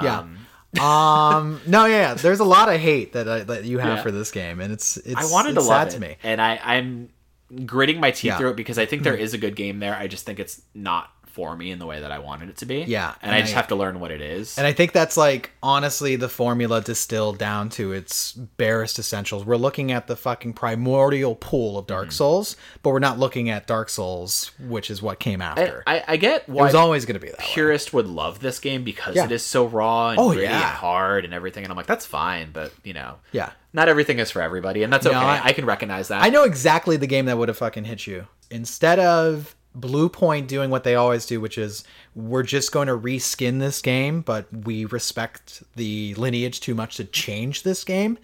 You would want something like a design approach to, we're going to reboot this almost. We're going to remake this. Actually remake this where the mechanics are going to be updated to what everyone loves about Dark Souls 3 and Bloodborne, where we're at now, and then reconfigure the boss fights to be, like, super dynamic based off of that. Yeah, that's the game that I think, like, that's a lot of modern audiences would like. And I mean, I look to remakes like, and Capcom spoiled us with these Resident Evil 2 and Resident Evil 3 remake, where those are not one-for-one remakes. They're recontextualizations, they are reconfigurings of those original games and modernizations of them, whereas this is like... Yeah, it has a modern look. It has a modern look. It's not a modern mechanic. I mean, honestly, like, the combat and controller feel of the game is nice. It has that combat crunch. I feel like when I'm doing visceral attacks and kills, like, the animations look really cool. The controller has, like, kind of the mic feedback to where I hear, like, my sword crunching into bone because it's, like, part of the DualSense integration, and that's all really cool. It's fucking great. Again, there's that old world, early PS3 school of thought with it, where it's like, we still kept the bosses the way they are. Like, there hasn't been a dynamic fight for me yet, except maybe the Flame Lurker, which was kind of the closest thing to, like, a modern, like, Dark Souls You also get boss. very close to their names, but never, like, spot on. Is that not the Flame Lurker? He is the Fire Lurker. Oh, okay. Yeah. But, like, which you need the flame, the ring of flame resistance to use, or whatever. Like, yeah. No, it's called, hold on. Is it Flame called the Flame Lurker? I'm looking at those Show me bosses, right? Wherever it is, there. Oh, I stand corrected in my way. Remember what you were calling the Fire God, though? yeah. Big God. Big boss. Dragon Man. God. So, okay. Well, sorry. Talk to me a little bit about, like, we'll get into the bosses that I've You don't want to trash it anymore? No. I'll get into the bosses that I kind of... Because it seems like you wanted, liked a bit more. I want to hear your kind of impressions of it, because Yeah. you beat the game, you're going for the Platinum, you're on the New Game Plus run right now. Where does this sit for you in terms of, like, your favorite Miyazaki games? What does it do right? What do you love about it? Again, I think this game is fantastic. I think the design actually does... It holds up for me. Sure. Like, I don't look at the design and go, like, this is trash because there's better games. Like, no, I could say that about a lot of older games, right? I'm not going to say that's even my argument. But... Yeah. Your argument is that they could have made it better. And they didn't. They chose to retain exactly as it is. I respect that, honestly. You think too many of the purists would have, like, kicked against it if they changed it? I don't really care about the purists. I care about that they honestly respect this artistic vision that they understand was completely niche. Sure.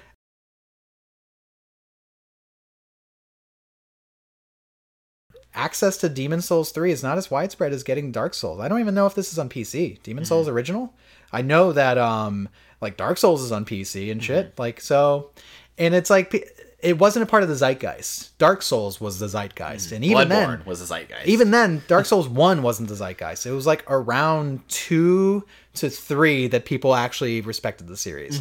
In fact, I think part 2 had really good marketing, but people would play it and then be like, oh, what is this? And then all of the fans would recommend go back to part 1. And then that's how that became big, right? But I like the adherence to the design philosophy, because honestly, there is a brilliant game there. You just got to understand it's a different time and place, right? I like the design of the game. I like the level design is actually, it really forces you more than any other game. And like, you see it in Dark Souls, right? You see it in part 3 where it's like, learn the level is like an important part of it. Learn your shortcuts, but for sure. you don't have to learn it this much. You have to fucking learn Demon Souls. Like, you have to learn it like it's an old Super Nintendo game where you got to make sure you know where everything is in the level to figure out how to get through. Because the thing is, you're not learning shortcuts anymore. There's you're no learning shortcuts. Like, okay, I'm at... It's a gauntlet. Yeah. I have to make my way all the way from World 1 to 1-2 without dying. Yes. And memorizing enemy paths and everything. And like, that's retained from like the newer games. I like that a lot. It's just, I wish there were more checkpoints is all. No, I wish there was checkpoints too, but at the same time, it's like they would have to really reconfigure that game probably to like add those. And not to say that there isn't quality of life features in the game. There are. They have improved things. Yeah. They've made things easier, like how your storage system works, because it was arbitrary and weird. And some of it's still arbitrary and weird. Of like, oh, wait a second, how come my fucking, even my consumables weigh me down? Like my health items actually weigh me down more than anything else. And it's just like, damn, what a weird way to punish me at all given opportunities. Yeah. So my the thing that fucking sucks for me is I picked a certain character class that seems to have more of a item and equip burden with everything that I wear, to where I can't even wear pants because I'm too heavy to like roll quickly. Right? Yeah. You got to get that good roll in, you know? I'll agree. There is some stuff here that is very much design philosophy that if they had changed it, it would have changed what the entire game was. Yeah. And I know they wanted to maintain the identity of it. That's important. You know, respect given because they did that. But, you know, some of it's a little rough around the edges for me, that is. It is. It's a very rough game. It is an unforgiving game. And I think, like, people say that about, like, Bloodborne and Dark Souls. And I feel like those are rough in pockets. This is holistically a rougher game. And I do mean it's just fucking brutal. Yeah. Again, going back to New Game Plus where they fucking make everyone like twice the amount of health and twice the amount of damage against you has been just like biting into aluminum foil at every opportunity. And it forces you to like master the game. The original playthrough makes you learn every part of the game. The second playthrough makes you fucking master it. It's ridiculous. Yeah, we're to the point where I had asked you, I'm like, okay, is this bucking you off at all? Like, does it I asked you, does it make you feel like you're relearning it? And you're like, in a lot of ways, yeah. It's just like that you have to kind of just change your approach, your weapon set, and everything, and be very mindful of how you take hits, or don't take hits, rather. Yeah, try to just never take hits at all given opportunities, which is a great thing. But yeah, no, overall, like, I still think a lot of what From Software laid out is still retained by Blue Point in a way that it still shines. I think some of the fights are really cool. I know... Name one. I like them as a set piece that are interesting. Oh, King of Lant was a cool fight. Okay, King of Lant was a cool fight. So was some of their names are off. Okay, some of the set piece gimmicky fights that like you don't care for, I love. I love the Adjudicator, even though it's an easy fight, but like it's like a tower that he's stuck in basically with all these floors that you got to like drop down. I thought that was cool shit. Where it's just like, Dark Souls doesn't really use the environment this much as Demon Souls does. I've noticed there are some fights where it's like, let me go up and down, but it's like, it isn't a part of the design. It really is, here's an empty arena where you got a 1v1, which is like, people seem to really like, and that's why they've always just retained that, right? This game actually doesn't do that, and that's why it's interesting to me. Yeah. I guess where Dark Souls 3 did more gimmicky level fights, it was like, here's an overall, like, really interesting level you have to navigate to get to the point where you can one-shot a boss. Actually, that was like far more disappointing than some of the... But yeah, there are some like the Fire God is fucking annoying. Like the Fire God is a fight where you have to use stealth mechanics in a game that doesn't support stealth mechanics. Like at all. Like I gotta hide behind a pillar and then like run, and then the fight ends up you being whapping his chin. Which is insane to me because that is the boss that I thought was going to be the end-all boss for the game and was supposed to be this really cool thing, and it's just a bullshit set piece boss. So you have to wonder like how much of this was just like, damn, did that team run out of money back in 2009? Because even like Shuhei Yoshida like thought the game was crap when he played it. Like nobody was giving them like any like love or revenue to make that game, and yet they invented a new fucking genre with this title. And like I respect it, but the Storm King, I think his name is. Yes, that's actually one of my favorites too, just because it's like, it's such a cool set piece. It's an annoying fight, too. I hate dodging those fucking little mana ray spikes. But it's such a cool like vibe and atmosphere. Like it's bar none. That fight does the thing that the Yorm the Giant fight does, where you get a weapon in that arena to help you fight the boss, which is like the Storm Breaker weapon. Storm Ruler. Yeah, Storm Ruler, and you shoot these fucking wind blades at it, and it's like really cool. Because I'm just like, all right, I feel like I have a level playing field here. Some of it is neat. Like the one before that, which is the old hero, which is a neat little arena as well. Yeah, I like that one too. I also like the Man-Eaters fight. People hate that fight, but it's like, yo, this is the fucking groundwork for Dark Souls boss fights, where it's just like, oh my god, this is rough, and I need to get better at my timing. It's not even your damage output. You need to get perfect at your timing. Is one of those kind of fights. But then I think about those fights like, what's it called? The Dirty Colossus? Was that the Leechmonger? Or? The Leechmonger is the one before that. But in the Defilement Chasm or the Swamp Area, whatever that you get defiled. Where you fight the Leechmonger, which is just leeches. And the next one is the Dirty Colossus, where it's like this stinky giant with an arm cannon. And I'm just like, all right. Like, I forgot about that fight. You saw me kill him in like fucking 30 seconds. Yeah, in one go. And I'm just like, all right, there's not much to this. Because it's like there's so much of a ballet to these more recent fights where it is, you're right, 1v1 arenas, you're learning enemy patterns, and there's a dance to it, and this is not that. Yeah, that's okay, I guess, because that's, it maintains what the original game was. Let me ask you this. Do you think like the split brain you're kind of getting with the game is that it looks brand new but feels really fucking old? Yeah. Is that like why you're like, oh, I despise this? Because it's tricking you. Like if you popped into the PS3 game right now, I feel like you'd be more tolerant with it. You'd be like, oh, I know what this is.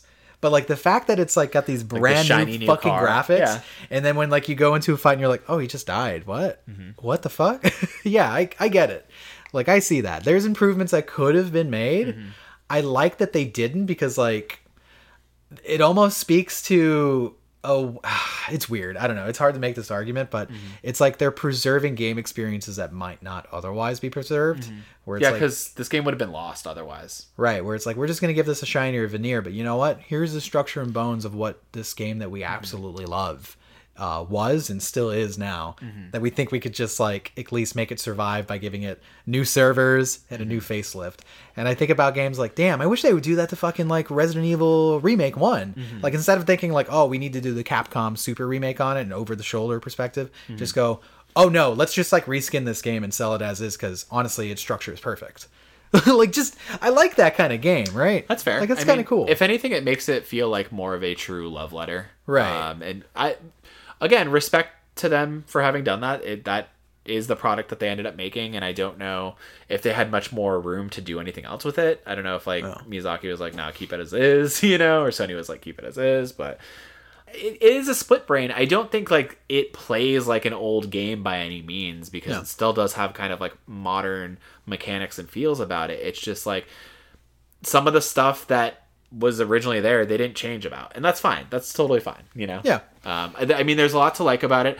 I think the lore is pretty interesting. I think the idea of, while I hate the actual implementation of it, the idea of being like a phantom or a human, like that's so cool on paper to me. Like that's a really unique idea.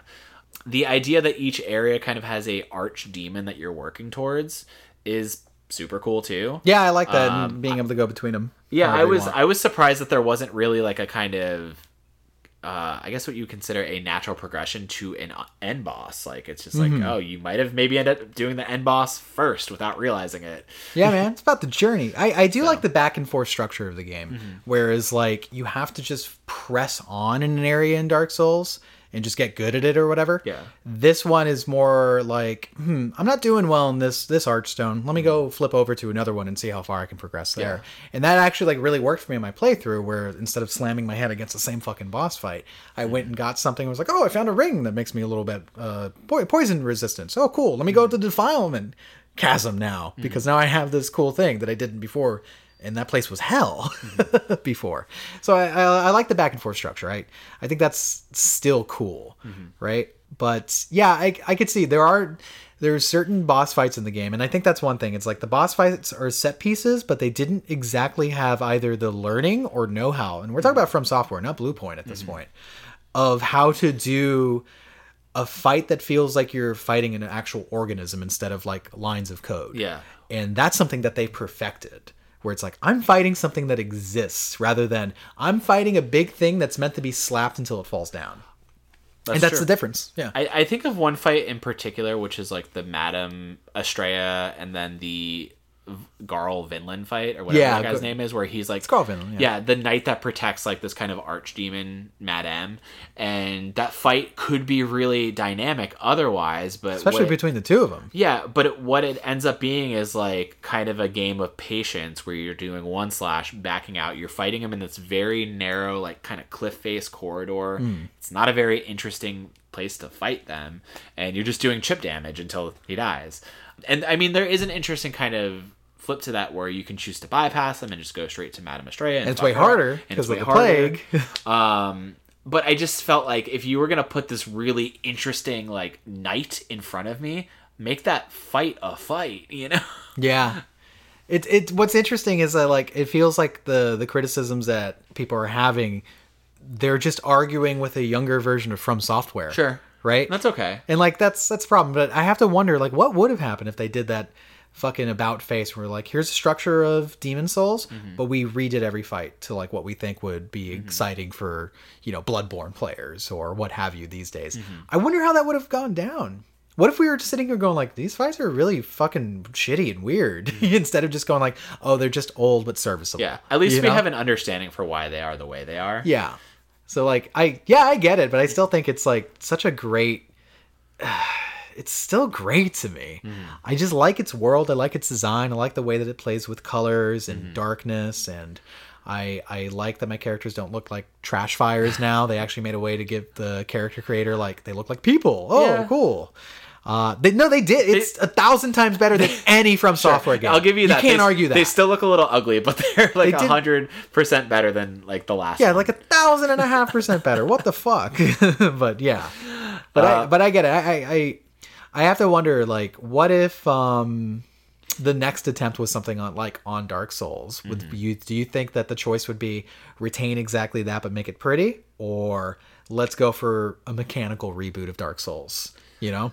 I feel like they'd probably do the same thing again, where it's like, we're just, because Dark Souls Remastered is a perfect example of that, where it's like they didn't change a thing about anything. And a lot of those fights are gimmicky, kind of like bullshit fights. Yeah, what's funny is I bounced off of that fucking game because I was like, this feels old and kind of still looks old. This game just like the combination of the DualSense making it feel new again with the crunch of combat, in addition to the visuals being so fucking stellar and 60 frames, dog. I still feel like I'm playing a new game, even though I run into like these weird, you know, abnormalities, and we're just like, oh shit.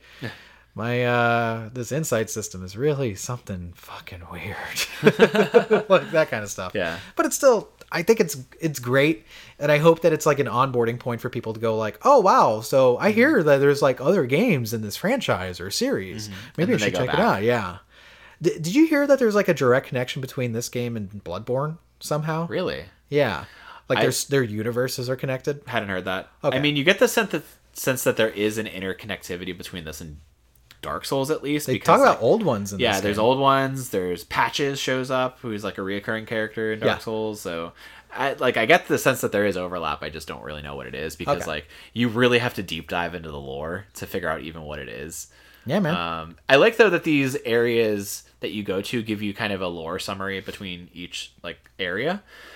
Where if I go to like Boletaria, if I look at kind of the title card for World 1-1, it gives me a breakdown of like, you know, what this area is leading up to the Phalanx, all that, and I think that's pretty neat. I think one thing that's super strong for me that I like that having all these modern bells and whistles like are on top of, the one thing that they didn't change that's amazing is that From Software's worlds are so deliberate that you feel like every inch was handcrafted for a player to touch or interact with or just see, because it was very deliberately placed there, to the point that it makes me want to see every trinket, every little side story that I missed because I didn't understand that I needed to like throw an item in front of a tree so a bird grabs it and trades something in, right? Like I didn't know that, but it's like, oh, I wouldn't have known that unless I started looking up things on like, you know, Reddit and seeing people talk about their experiences and be like, oh, actually these coins do this.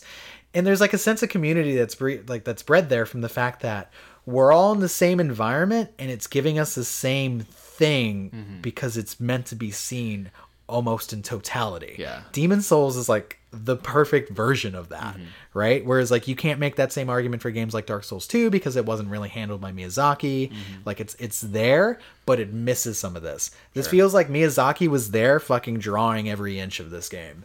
And it's like I can feel my father's hand on my shoulder as I plunge into the defilement cavern or whatever it's called. Yeah, it's interesting, right? Where it's like there is this greater picture that only gets revealed in like these sort of water cooler community moments where we're all talking about it together and finding out that if you kill this NPC, this happens, or if you keep them alive, like this will happen, where you have to keep them alive in 3 separate other occasions, and then they fight a boss with you.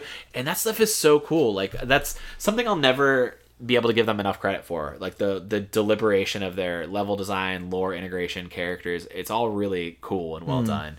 It feels like some of it is a butting ahead for me here, but you know, just because I'm being unkind about it, like I like hearing you talk about it and seeing what you see in it that I don't, because you know there is a special game here. I slash. You slash. You're like, I get in there, I get strong. I just gotta fuck shit up. Yeah, dude. Love games where I get stronger and stronger. I do like some of the levels, though. I'll say out of the 5 of them. What's your favorite? I like the Storm Island a lot. It's a very cool one. Where you're kind of like, it's an island of the dead, basically, that spirits and things are called to because of the energy of the Storm King. So they all just kind of migrate there, like which is really interesting. In it. Yeah, there's this whole like underground kind of like necropolis almost, which is neat. Boletaria, although it is kind of your standard castle area, it is cool. Like the double dragons that kind of like haunt the archways, like while annoying. I think that's like kind of cool level and set design. The swamp is one where I just kind of was like, I didn't love it.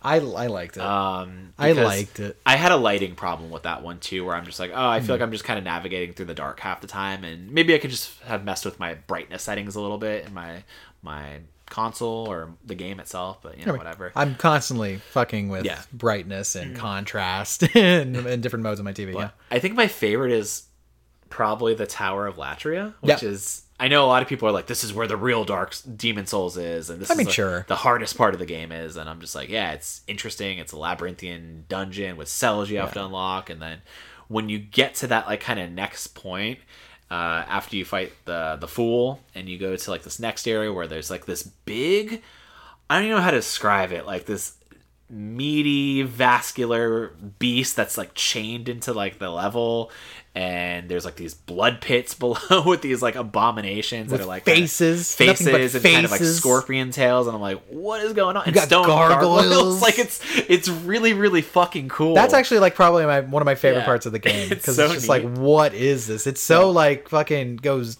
because like when you're in the castle area, Boletaria, like it's pretty bog standard, right? It's like, okay, I've seen this a million times, but if you played a Dark Souls game, the bizarreness of the Tower of Latria is like, this is Bloodborne through and through, doggy dog. There's even Cthulhu beings, which are super annoying to fight, but train you to like go, oh wow, enemies can do more than one thing. That's really bad for me. You know, hopefully the RNG is kind to me on this run.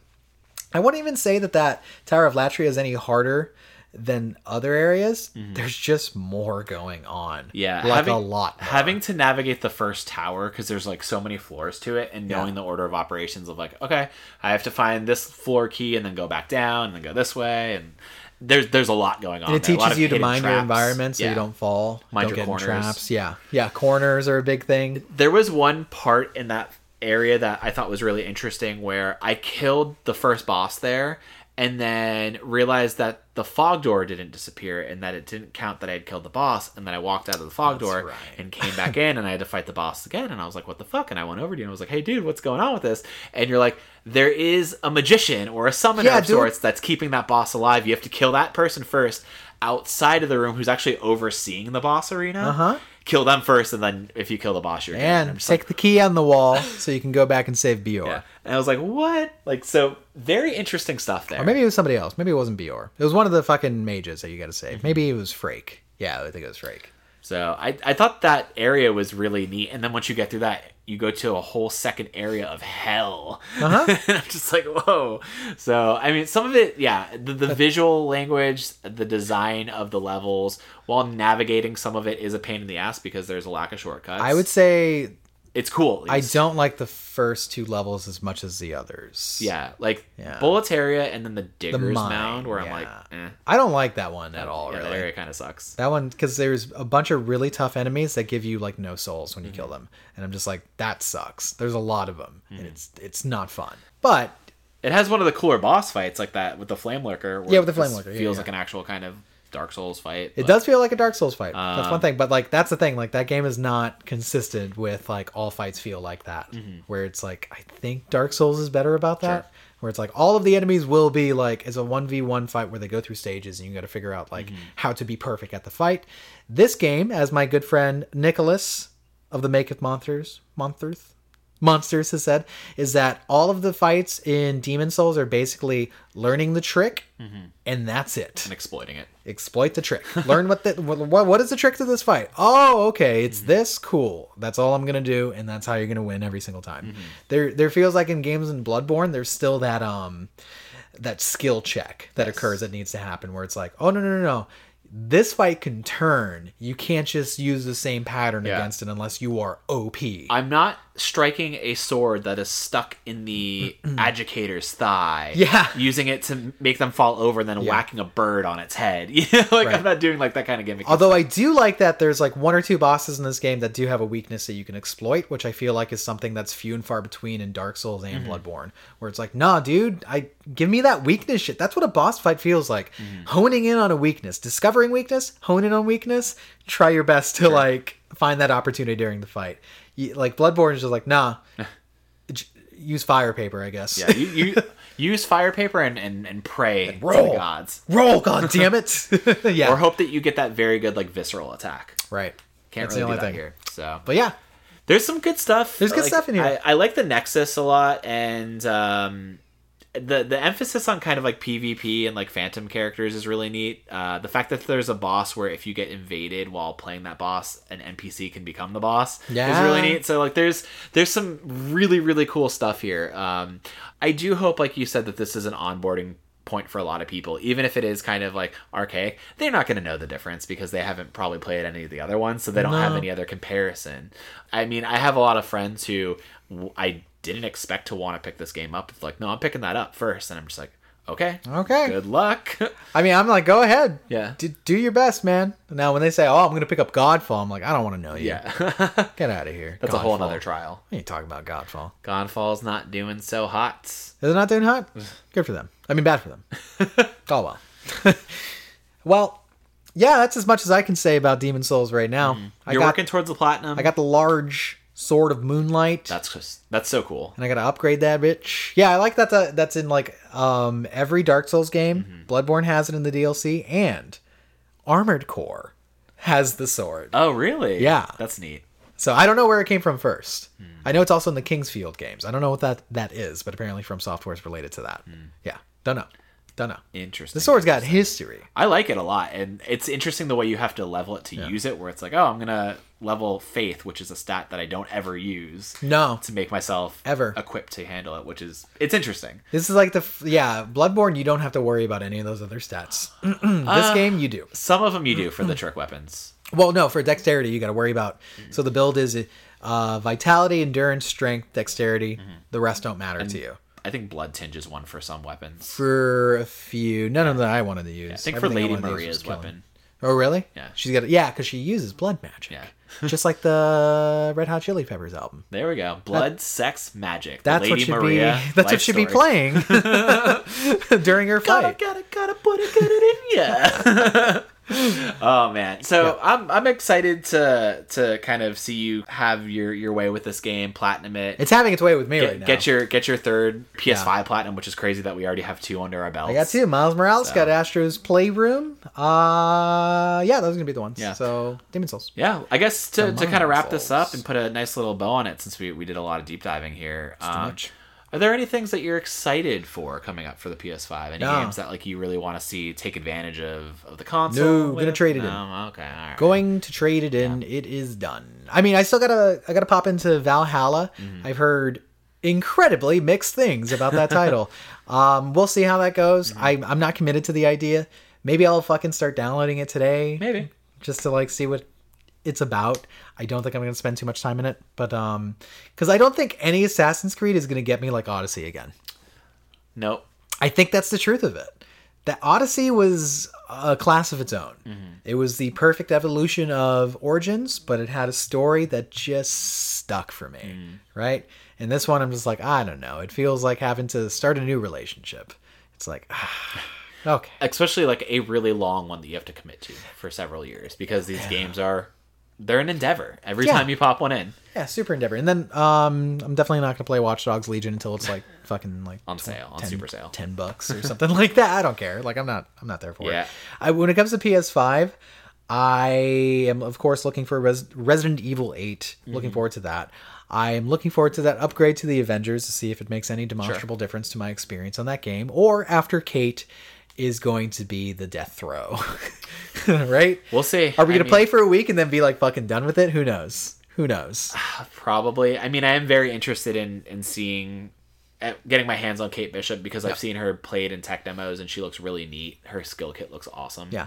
I think the one thing that I like now that I see the truth of the DualSense and the SSD is, how is Horizon gonna feel? That's the one where I'm like, oh shit, now I'm re-excited for that. Because they're gonna like, since it's like a Sony first party, they're gonna have to utilize the haptic and everything about that controller. So I'm just like, oh shit, that might be a mighty meatball. I wonder if it's gonna do interesting things outside of like the, tension of the bow and arrow, where maybe the mic and speaker will do interesting things, where maybe you have to kind of like call to distract enemies or stuff like that. Oh shit. Yeah. I don't know. You can go at the dinosaurs. Exactly. Right. I think Guerrilla will do interesting things with that, because it just feels so well like designed for that controller.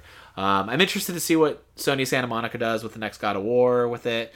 That game's interesting too because a lot of its load times are very much coded into kind of scripted segments where you have this kind of bridge in between worlds that you walk that is like, you know, you're still talking to Atreus and doing the thing, but the game's loading in the background. So I wonder if they'll still need to do those kind of tricks, or if they'll forego them entirely. Definitely interested to see a fucking God of War game on a next-gen console too. So Yeah. But I have to wonder, it's like this early into next gen, it's like we won't see studios really harness these bad boys until 2022, 2023. Yeah. Right now, it's like, it feels like there are certain games that stand out, but I don't feel like there's anything that isn't possible on last gen so far. You know? Yeah, you told me Demon's Souls feels like it could have just came out on the PS4. Yeah, it could have. Like, there's nothing there except for the load times, which are super impressive because the back and forth nature of that game, like, if I didn't have fast load times, that game would be suffering. It would be suffering. I love the fact that I can fuck up and be like, oh, wrong Archstone, and then go to the right one within like 2 seconds, right? But still, you could have still had that experience on PS4 and it would have been like, yep, that's fine. It would have been just the same. Yeah, I want something to come out that I'm just like, this is impossible for last gen.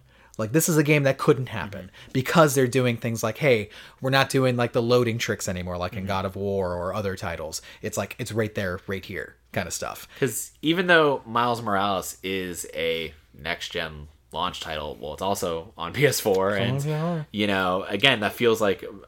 Not to discount it for being a midquel because it does amazing things with its link and everything like that, sure. But it feels like something that could also have taken place on the PS4. So once we get kind of to that mid-cycle generation, like 2 years, 3 years in, I am very, very interested to see what these first-party games do. Maybe like even second and third-party games because it's like they're going to be working on these engines and developing in very specific ways with these studios. So figuring out how to really tangle these horses. You know what I'm saying? Because that's what game development is. It's just wrangling horses. That's true. Lots of them. Lots of messy... A herd. Oh. You don't like horses. I hate them. Yeah, so the fact of you making this analogy must hurt. Because horses are hard and difficult and scary. That's game development. Anywho, PlayStation 5, it's good so far, but we probably won't see it actually fucking nail it until like 2 years from now. Yeah. Which is okay. There's a dearth of games to play right now. And next year looks to be pretty fucking solid with what's coming out, so I'm pretty happy. And also, yeah, I like even just the slightly boosted performance on older games and stuff. It's just nicer. It's nicer turning on a console that isn't loud, I can't fucking hear, and is reasonably fast. Like Yakuza, for instance. My load times are pretty quick, and my point of reference was pretty early. Like I played PS4 and then played it on the PS5, and I was like, oh shit, I'm not waiting around in between after like events. So I was like, hey, cool, I want more of that. I'm very, very pleased with it so far. I think the suite of games that are new and the collection and everything else, it's like it gives you a lot of bang for your buck. And even if I kind of decided to pick up a PS4 and maybe not buy anything new, I can still play all of my PS4 games on it with the hope that there are going to be upgrades, you know, along the way. So it's, for as much as a botched launch it was in some ways in terms of maybe distribution or the retail situation, like that sucks. Mitigating price gougers. Yeah, and like there's nothing they could really do about that. I don't think that's necessarily a Sony problem because it's like they got it out there. After that, it's like this is mercy of people doing this, and you know also the kind of current world state. So yeah, but otherwise, like from a gameplay user experience, I think it's pretty great so far, and I'm interested to see how the next 5 to 10 years of this console is going to go. I hope we get a very, very long ride with this one, and it doesn't burn out like early, and they're like, oh, we're already thinking of PS6. It's like, no, take your time with this. Like the SSD, it's like that's the perfect thing to develop on. So just keep working with that. Really kind of do everything you can with this console. I'm pleased. I'm interested to see how the Xbox Series X and S are in comparison, but I don't think I'll get there for a while. Yeah, I want a Series X. I just don't have a reason right now. Yeah. Right. Like there isn't like maybe after Halo, I'm just like, okay, I got a good like excuse to pick up the console. But right now I'm just like, no, everything that I want to play is pretty much on the PlayStation 5 right now. I get that they don't have like an Xbox Game Pass situation. And yeah, I can't say anything against it. There's no but against it. I'm just like kind of ingrained with PlayStation, and my whole catalog is like PS4 right now. Like the bulk of my catalog is PS4 games. Yeah, I'm going to stick with like this ecosystem right now. But that's not to say that I'm not excited to see what the differences are and how they harness it. I'm hearing there's games that are 120 frames per second on Xbox Series X. So fast. I hear it's such a powerful machine. Like I never thought I'd get to a point where like frame rate would like super matter, but I'm just like, no, dude, it makes a very positive impact on games. It makes them smoother. It's better on my eyes because I can see what's happening like in real time and shit. It's hard to go back. It is. So yeah, I see the truth. I just feel kind of a little bad for them because while they launched with this kind of play anywhere ecosystem of games and Games Pass, like that will always be in their advantage and favor. But like the fact that they didn't launch with Halo probably hurt them a lot more than they probably be willing to admit. But I see it right away. I could honestly say though that just because you didn't launch with a game doesn't mean you're doomed for an entire console generation. We see the gracefulness and recovery that PS4 had after its kind of meager launch window. So we'll see what happens. As long as it's the game they want to put out and it's actually a fun game, I'm sure it'll sell and be fine and be good for their ecosystem. I think they're starting off neck and neck right now, honestly, because what I'm hearing is both consoles are sold out completely right now. It wasn't an instance of like, oh, PS5 is just gone and you can get an Xbox Series X if you wanted to. No, that's not the story right now. They're sold out right now. So they're both in a good spot to like impress or still fight each other. Yeah, there's no like, oh, PS5 clearly won because it had Spider-Man and there's no Halo. No. There's a long game here. Sure. Phil gets that. Phil's a savvy motherfucker. He hangs out with Miyazaki. He's playing Elden Ring. He's playing the Elden Ring. He's doing what he wants on horseback, no less. This episode is brought to you by horses. All right, let's bring this one home. We thank you guys for listening. Hopefully you all had a very happy, healthy, safe Thanksgiving. We didn't give our thanks to the roommates and everybody, but we're super thankful for you guys for listening to us and being a part of our community. All the new friends we made this year through our Discord and through Kevin's and mine stream. Like, thank you guys for being a part of this community, gaming with us, and just being really cool, positive beacons and cool people. Thanks for being safe roommates. Yeah. You were special and great, and all we got is each other going into 2021. We gotta look out for each other. It's true. We know what a hard year looks like, okay? And we're still in the middle of it. And one of the better things was being able to come together and at least, sometimes distract each other, sometimes support each other. Yeah, and that matters. That was the thing where so many people thanked us for like our Twitch streams, where it's like, oh, today was a really hard day, or this month or week or year has been rough. Thank you for distracting us and kind of, having fun with us in these games that you're sharing. And thank you guys for being a part of that, because if you weren't there, it would just be us playing video games by ourselves, and we do that anyway. So I'm gonna make an omelet with ham in it. Oh, I think that's what I'm gonna do. That sounds good. I'm gonna eat something else because I'm tired of eating ham and turkey. Oh man. Yeah, we made so much Thanksgiving food, and there's just too many leftovers, and I've already kind of come up with numerous ways to reinvent how to eat this turkey, and I just need something else for the night. That's fair. So, what were you thinking? I don't know. Okay, well, we'll discuss that off air. We'll discuss it offline. Thank you guys so much. We'll catch you next week. Be well. Good night.